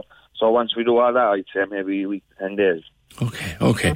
Now, the target for Cork Penny Dinners and Simon Community is 10,000. Even before the thing is ready to put out there, you're over 5,000. So you want to try and make that 10,000. That would be great. And I know, like, these charities, 5,000 each is a drop in the ocean in terms of the amount they have to raise annually. But at the same time, it could do a lot for the organisations in terms of securing beds for people and doing pro-social activities for the residents and stuff, you know. So it's a small amount in the overall scheme of the organisations, but it still has a big impact. So yeah, the link is going to be open for the next few weeks, and once we push out that podcast, we'll do another bit of a push. And it's an I Donate link, which basically means the money goes straight to the respective charities. We don't ever see any of the money, you know, just go straight to them. Okay, and I think we may have shared the link on our social as well at this stage, and good luck with it. The podcast has gone from strength to strength, hasn't it, James? Unbelievable. Like, the fact now yesterday 60, 70 people turned up. There was loads of them I didn't know from Adam, PJ, but they watch the podcast and they feel like they know me, and to a certain extent they do, because we were all on the podcast. Oh, you do indeed. You don't. I one thing, you don't hold back, young fella. Neither of you do. It was great. No, but then people have such a connection to it, and the fact, like, even coming down the mountain, I was just thinking, like, the fact that myself and Timmy started something 12 months ago that people feel so attached to and so close to it that they would do something like this for us, you know, it's a great sense of pride. And you know what, it's turned into a bit of a community, and it's now a bit of a family, a bit of a community. It's a brand, lad, is what it is now. I don't like brand. I know, but that's what it is now. Connotations, and this is more of a collective socialist enterprise. Well, okay. You can still, you know what? Here's the thing: you can have a brand and be a socialist at the same time. You know that, don't you? Okay. Well, we did sell out. We did sell out a live show last week in an hour and a half. There you go. See, that's the one you're doing one up in Elizabeth Fourth. That when there you go. You see, there you go. Listen, I'm delighted for you both, and I can't wait to see the Caron Tool production. James, take care of yourself, man. Not about a PG and ball, thank you. Cheers. That's James Leonard and the Two Narries podcast. The Caron Tool special. They reckon it'll be ready probably within a week or 10 days. Can't wait to see that. 1850 715 996. I love that. It is a brand for them now. He prefers to be a socialist. Yeah, but fine, but you can be a brand and be a socialist at the same time. 1850 715 996. Where am I? Oh yeah, here. Can we just talk? The Opinion Line on Cork's 96 FM. With Dairy Made Premium Spread, 100% natural and made in Cork using West Cork cream. You guys ready? We're driving home. The Big Drive Home, weekdays from 4. On Cork's 96 FM. Hey, it's Lorraine. Make sure you're with me every weekday on The Big Drive Home for the biggest showbiz interviews. I toured with Sam Smith wearing a Beyonce wig. I've got the competition that is guaranteed to have you shouting at the radio the 1 second song. For all that's happening in Cork, the biggest tunes and a bit of crack in the evening, you know what to do. Join me weekdays from 4. The Big Drive Home. Let's talk business with Ford Lease. Hassle-free vehicle leasing. Search Ford Lease to find out more. The Big Drive Home. On Cork's 96 FM. Can we just talk? The Opinion Line with PJ Coogan. Call us now. 1850 715 996. On Cork's 96 FM. It's that time of the year when people start to think about a new car. And that sounds like such a sales pitch. I'm sorry I even said it, but it is. You'll see the 212s on the road now. The Lord Mayor has his 212 C1. I spotted a 212C coming in this morning. And it's the time when people change their cars. And the motor industry has been banjaxed by the pandemic. But there would seem to be a bit of an uplift. Let's catch up with Geraldine Herbert, wheelsforwomen.ie. Geraldine, good morning to you. Good morning, PJ. The 212, they are very optimistic that the 212 will bring an uptake, aren't they? They are, because while sales are up on last year, PJ, last year's not kind of the year to compare it to, because last year was pretty bad as well. Yeah. So if you compare to 2019, they're still down quite a bit. So there are hopes for this for the sort of second half of the year, but I mean there is a shortage of new cars at the moment. That's not likely to be resolved anytime soon, so that is going to impact, and it's just really bad timing, PJ, for the industry, to be honest. Yeah. The industry went through, like you said, an awful 2020, and the recovery will be very slow. But an awful lot of them moved to sell online, and they'll now deliver the new car to your house. So they did adapt. Yeah, they adapted very well. They really had no choice, PJ. They were closed for so long last year that the prospect of closing again this year, they just couldn't, have business as usual and just wait to reopen before they could sell cars. So in fairness to them, they did respond very well. And while there had been kind of a move to sell online over the past few years, it was certainly seriously accelerated by the pandemic. But there's still no substitute, though, for people going into showrooms and kicking tyres and doing all the usual things. So that's why hopefully they can stay open for the next 6 months. We're not going to be looking at any, restrictions introduced, and I think it could have a huge impact on sales and just generally on, I think, even the morale of the car industry. In fairness, now, as you said, they have taken quite a battering. What's the story with stock? Well, stock is impacted at the moment by this global chip shortage. Now, as I said, this is likely to continue right into 2022. So, remind us what that's about. Okay, so essentially this kind of goes back to the pandemic. What happened was car manufacturing plants closed across Europe. Now, they didn't close for very long, but they closed for a few months or for a few weeks, and they are dependent on multiple chips, these electronic chips for uses in their car. Now, these are the same chips that are used in everything from your toaster to your Nintendo Switch, all of these things. Now, during the pandemic, obviously, with people working from home and homeschooling, there was a surge in demand for computer electronics in the form of laptops, all sorts of game consoles for kids. So there was this huge surge in demand for those, and the chip manufacturers basically switched manufacturing for car companies to consumer electronics. It was a more lucrative market at the time. And now, as a result, even when things started to get back to normal, car makers are still kind of playing catch-up, trying to get these chips. On top of that, then, PJ, there were numerous other things that happened. There was the bad weather in Texas. There was a drought in Taiwan. So there's been all sorts of things that have actually just made the chip shortage even worse. How does a bad weather in Texas or a storm in Taiwan, how does that affect? Taiwan is actually one of the biggest producers of these chips. I think they produce up to 70% of the worldwide supply. So the drought in Taiwan meant that the factories weren't operating and they closed down, and there was a delay there. The bad weather in Texas actually closed again chip companies and plants in Texas, which delayed things further. Then there was the Suez Canal. Do you remember the container ship? Yes. There was chips coming from Asia to Europe with that. So there's been all sorts of things like outside of the pandemic that have actually impacted on supply of chips, and it's been a really, really kind of unfortunate storm of events. So as a result, now this is the situation we're in, and it's not going to be resolved anytime soon. What are the most popular brands at the moment in terms of change? We get onto the electrics and the hybrids in a sec, but what are the most popular car brands? Are they still what they used to be? The top selling brands for this year would be Toyota, Volkswagen, Hyundai, Skoda and Ford. So there hasn't been much shift now in that in the last few years, to be honest. Yeah. And on the electrics, are they up? Yeah, they're doing quite well. There's been, I think it's over 4,000 sold this year. So in comparison to last year, that's good. I think it's up nearly 100 and something % on last year and the same on the year before.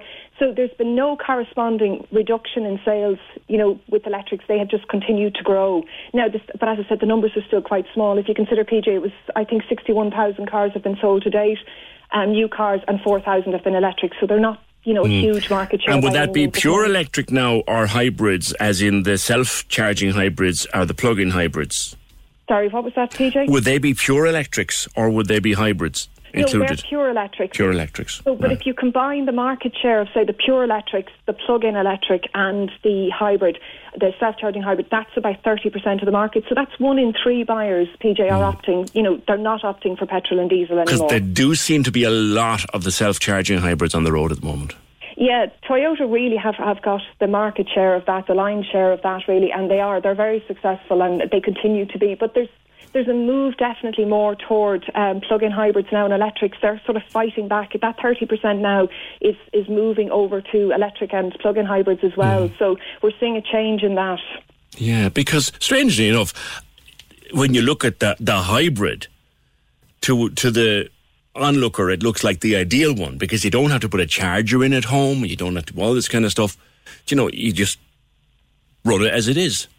I think the big attraction of that is, as you say, you do nothing. They drive exactly the same. You don't have to be aware of any of them, the electronics that's going off in the background or whatever. But having said that, the rewards aren't huge because of that. So they're not, very fuel efficient in comparison to, say, a plug-in hybrid, and the CO2 emissions are not that drastically low. Right. So if you really want, kind of that impact, the plug-in hybrid, by comparison, even though you do have the hassle of charging it, offers a lot more if you're prepared, to go down that route of installing the home charger and the whole lot. Is diesel dying or dead? No, because as I said, petrol and diesel still make up 70% of all new cars. So, people are still opting for that. I think people are more wary because they're thinking in terms of, when I go to trade this in 3 to 4 years' time, what's the market going to be like? But still, in terms of sales, as I said, 70% is still a big chunk. Yeah. And a lot of the newer diesels now come with the if you like, the second petrol cap for the AdBlue. Yeah. So they're cleaner they again. are as efficient as they're going to be and as clean as they're going to be. So, and for a lot of people as well, though, if you're doing very long range, there just isn't an electric car to suit you at the moment. So there are gaps in the market for certain buyers with electric cars. So I think that that's right. Diesel is still going to be an option for a lot of people. And have the industry kind of been forgiven by the buyer, as it were, for the Dieselgate, all the strange things that were going on with emissions and all that? Has that kind of died down now? To be honest, PJ, I don't know if that had much of an impact. I mean, Volkswagen continued, I think, to be the global leader in terms of sales the following year. 2015 was Dieselgate. By 2016, they were still dominating sales. So people, I'm sure, were annoyed about it, but it didn't impact on sales, which always amazed me. Yeah. On the price of fuel, diesel itself has gone up, but petrol seems to have gone through the roof altogether. What's going on there? Yeah, you see, at the moment there was... the whole supply of oil, it goes back to oil prices, was restricted for the last while. Again, going back to the pandemic, because there wasn't any need for oil, so the supplies were restricted. That restriction has continued to be in place. And as a result now, with vaccines and with the economy recovering across the world and this general optimism that we're getting back to normal, obviously there's been more demand for oil. When there's more demand for oil and there's less supply, you're always going to see that. But I would imagine that those prices are going to come down quite soon, because the supply of oil is not going to continue to be restricted. It should be sorted quite soon. So it should be that, but they are at the moment going, they seem to be going up on a weekly basis. Yeah, Terry was only saying to me this morning that the cost of filling his car has gone up by a good tenner. Yeah. That's a lot of money. It is indeed, and as I said, it just goes back to oil prices. So what we need are oil prices to stabilise, and you'll see the impact. But again... But will they come down, Well, you wonder. Well, they should, because OPEC at the moment are trying to sort this out. They're the ones restricting the supply of oil. If they lift those restrictions, obviously, and the supply increases, that automatically means that the prices come down. But the only thing is, it always takes that bit longer when the prices come down for it to be reflected in the pumps, where somehow when they go up, you see it instantly. Yeah. Just on the buying and selling, and again, changing your car, what's the best? PCPs were all the rage a few years ago. I took one out. Your first one is your most expensive one. That's right. But and I'm on my third or fourth now. It's grand. But are they still the deal? Yeah, they're still very, very popular, and I think actually even more so at the moment, PJ, because the one thing about PCP is you don't have to worry about the depreciation or the future value of the car. The dealership is doing that. So if you're, buying petrol or diesel and you're thinking to yourself, do I really want to be saddled with this car in 3 or 4 years? The whole point of PCP is you're not buying the car, you're just getting the use of it. So it actually, you don't have to worry about those considerations. So I think for that reason, it actually is likely to become even more popular over the next few years. Your first one is your most expensive one, but if you mind the car, you flip them reasonably economically. That's the thing to keep in mind as well, PJ. They're not a way to buy a car. If you want to own a car, as in, actually own it, you're far better off, getting a loan from a bank or credit union and spreading the repayments over 3 to 5 years. But if you simply want the use of a car, and this is important, you don't do huge mileage, because there's usually a restriction of 15 or 18,000 kilometres a year, and you have a stable, regular income, and in 2 to 3 years' time you're still going to have that income, then they work really well. But you do need to look at those things. Yeah, car loans, and a lot of the credit unions in particular put themselves up against the PCP and say, if you really want the car, we can make it as affordable as your PCP. So there's a bit of competition out there. Yeah, which is good. But as I said, the form of finance you choose should be dictated by what do you want at the end of the contract or the agreement. And if you want to buy a car, actually own it. PCP it really is not a good idea. Yeah. This move, and we've talked about it before, that they say by 2030 they want to have 1 million. Is it not 1 million? It couldn't be 1 million electric, but they want us all moved to electric Yes, by 2030. 840,000 passenger cars, and the balance will be commercial vehicles. Is there any possibility that that's going to happen? I think it's a lot more likely than it was 2 years, and every year it becomes more likely. I think what we will see is a bigger market share every single year, growing and growing. And as we spoke about this before, PJ, I think in about 2 to 3 years' time, when we see battery prices coming down enough that, you know, the model, that the equivalent petrol and diesel model of an electric car, that they're basically all the same price, and you're not paying that extra premium for an electric car, then we're going to see a huge shift towards electric cars. Is there a possible insurance issue with them, though? Because you know yourself, Jerry, in the electric car, the most expensive bit is, like you said, the battery and the battery case. And I spoke to a guy in the insurance game a year or two ago now, and he had just assessed a car that was 5 days out of the garage, and it had taken a knock in such a way it had destroyed the battery casing. And he said the car was a write-off. Yeah, now I haven't heard of that before, PJ, and I would say that's quite rare, because I have actually spoke to people about insurance on electric cars, and it doesn't work out any more expensive, and in some cases it can work out much cheaper to insure an electric car, simply because there's much less that can go wrong. Yes, there is that. So and there's a lot less servicing involved. Because they're that bit more expensive, though, than petrol and diesel cars, you do pay insurance based on the cost of the car as well, so you might be paying a bit more, but you're not paying because it's electric, you're paying because the value is slightly more. But generally, as I said, in some cases it even works out cheaper, so I wouldn't have a concern about insurance in electric cars. What are you testing at the moment? What am I testing at the moment? Oh, actually, it's not electric. It's a GTI Club Sport, a Volkswagen GTI Club Sport. 45 years on the road, the GTI is, and it's still a great car. The Golf? The Golf, yeah. I drove one years ago. It was my work car. It's years and years ago now, and still the most lively piece of kit I ever sat on. Yeah, no, it's a lovely, lovely car. And as I said, the GTI is it's one of those cars that no matter how many times and how much you drive in between, you still get into it and it puts a smile on your face. Yeah, fabulous car. Listen, good luck with it. Well wear, as they say, Geraldine. Always good to talk to you. That's Geraldine Herbert from wheelsforwomen.ie, and of course writes motoring for the Sunday Indo. The times they were changing with regards to cars, but people are still buying diesels. Still buying a lot of diesels. She believes that by 2030 we will have the vast majority of us driving electric cars. I really wonder. Book her in for July 2030 there, lads, and we'll see. 1850 715 996. Anne says the garages in Ireland are a complete rip-off. They're so overpriced with new cars, even for young people trying to get a new car. Really overpriced. Well, you got to look at the hideous amount of tax we have to pay on a new car, and it's just ridiculous. The VRT is just ridiculous. Absolutely ridiculous.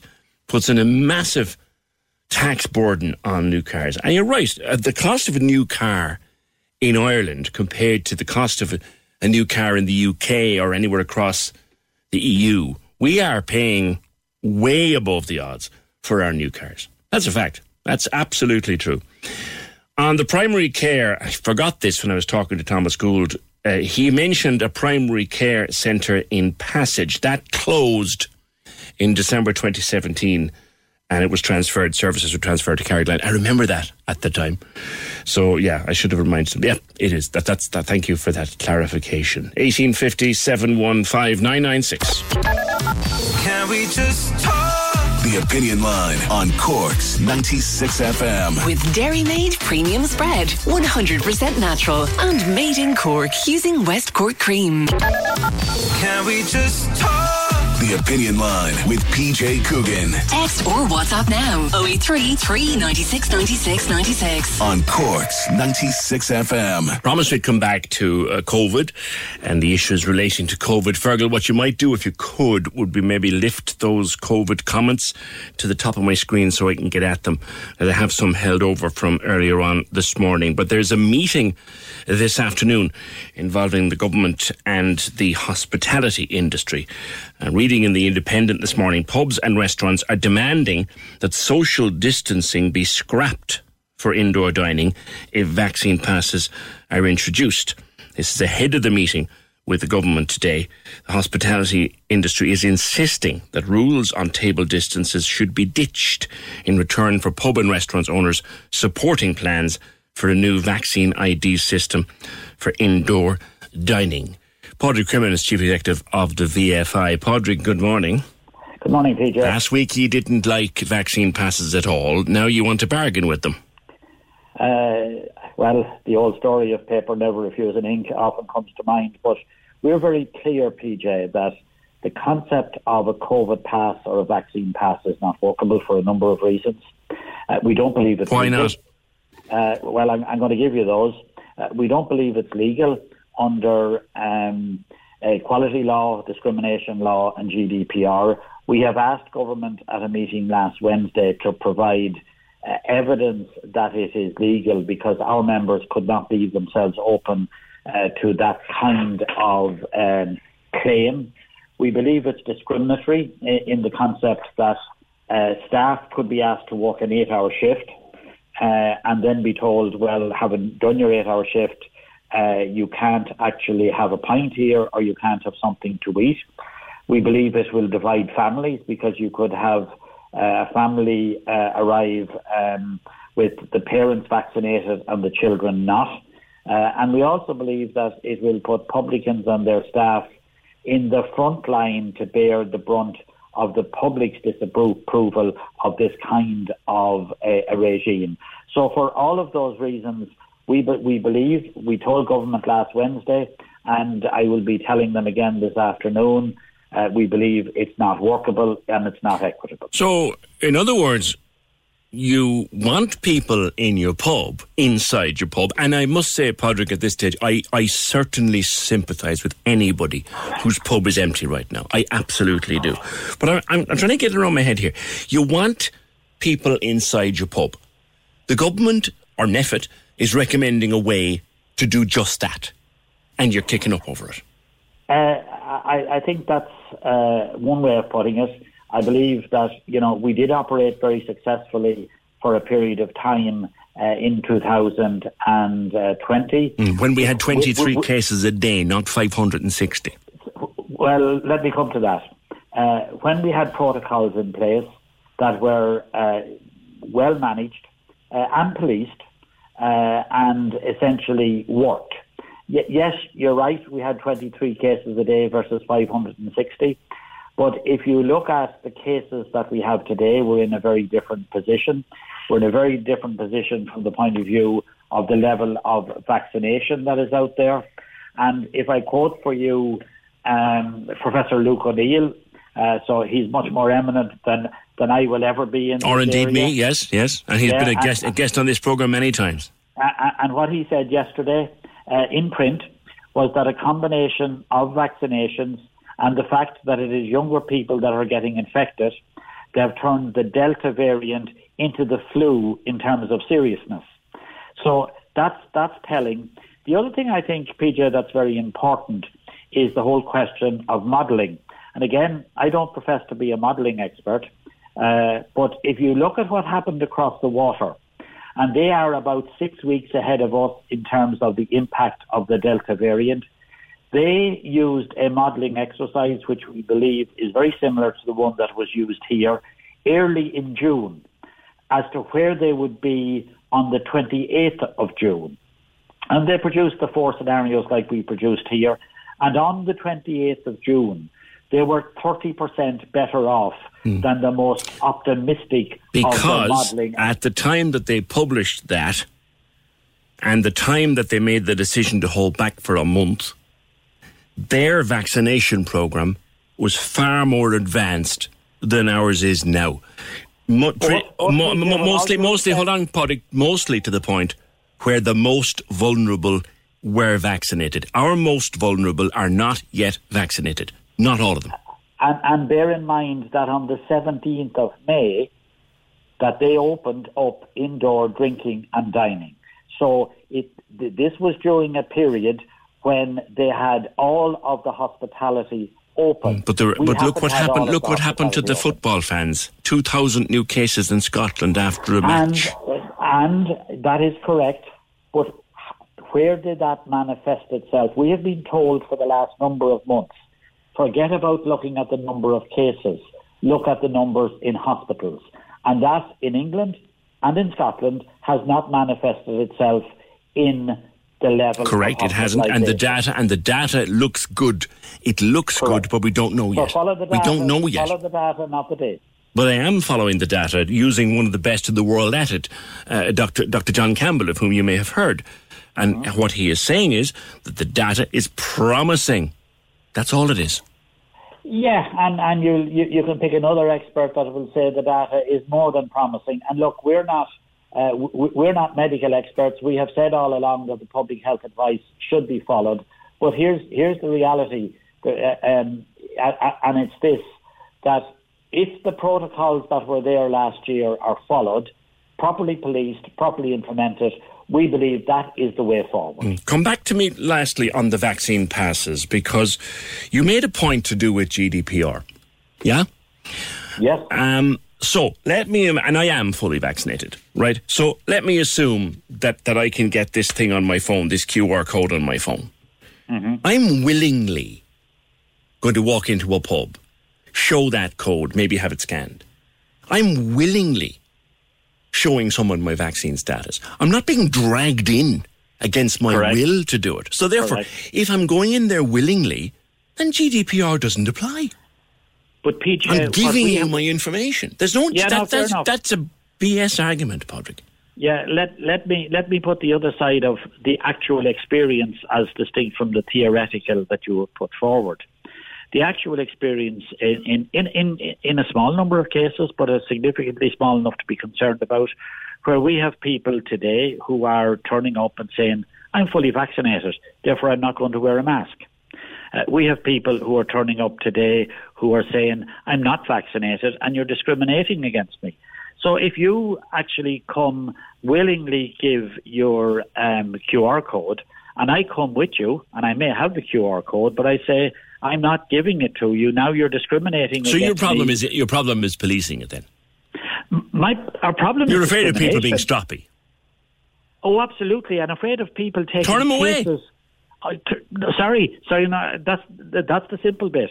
We're afraid of people taking cases on the basis of discrimination and equality. Under public health legislation, the government can do this. I'm sure they can make provisions for that too. It's working in Denmark, Padraig. We asked government on Wednesday of last week to give us assurances in that area. They couldn't do it then. And I'm not so sure whether they can do it today. I'm sure that's what the Attorney General is there for. I'm sure they will consult. And the Attorney General did say last week that his initial thoughts were that it might be legal, but he would need to study it more, and we haven't seen that study as of yet. So the meeting this afternoon, NPHET will not be in the room. Now, why would NPHET go to a meeting with groups that have been... Now, I'm not saying you did, but disband NPHET was hashtagging all over the place for the last couple. Why would you go into a room with people who want you disbanded?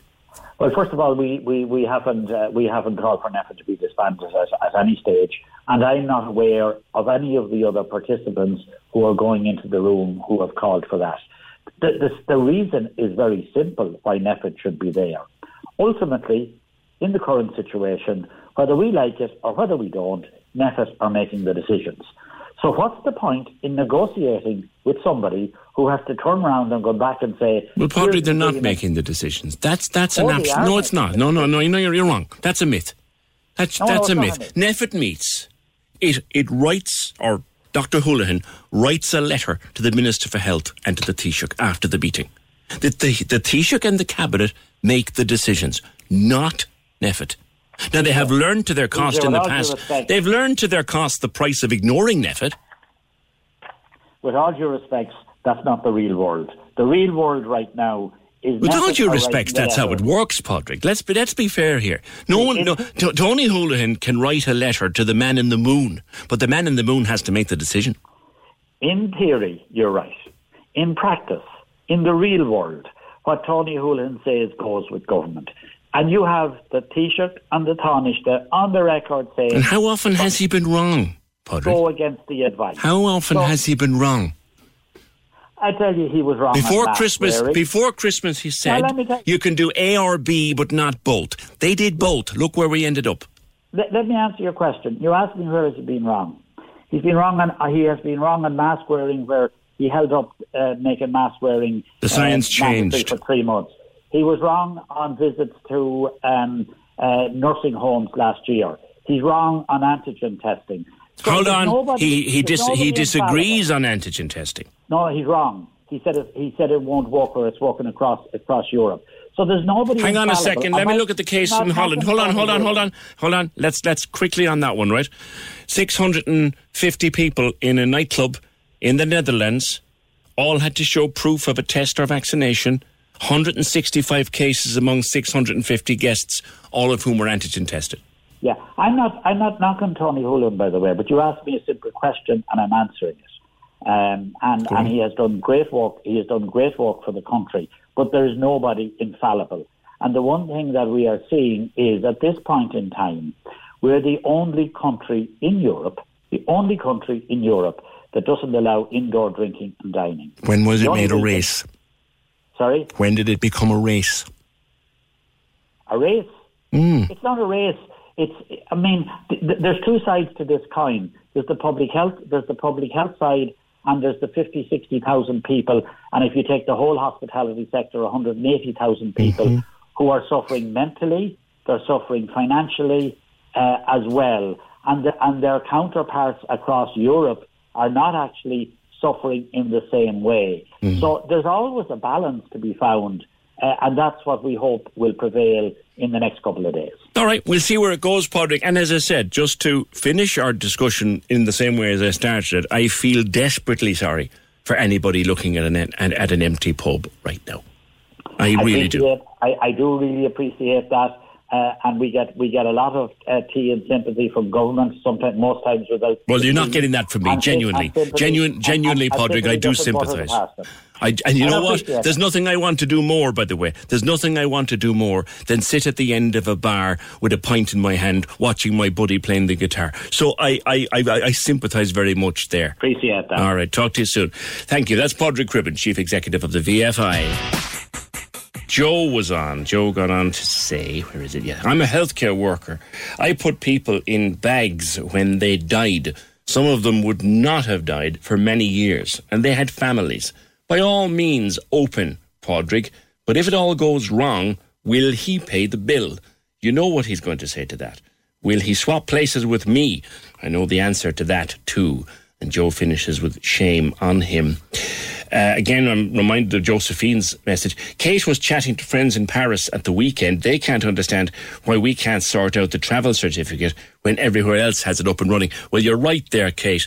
This is a thing that we should be able to do on a computer in minutes. Everyone else in Europe is able to do it. Why can't we get this travel thing? You're right there, Kate. It's supposed to be active here on the 19th of July. Listening to the news, says Kevin, do people think vaccinated means immune? Because if they do, then we're you-know-whatted.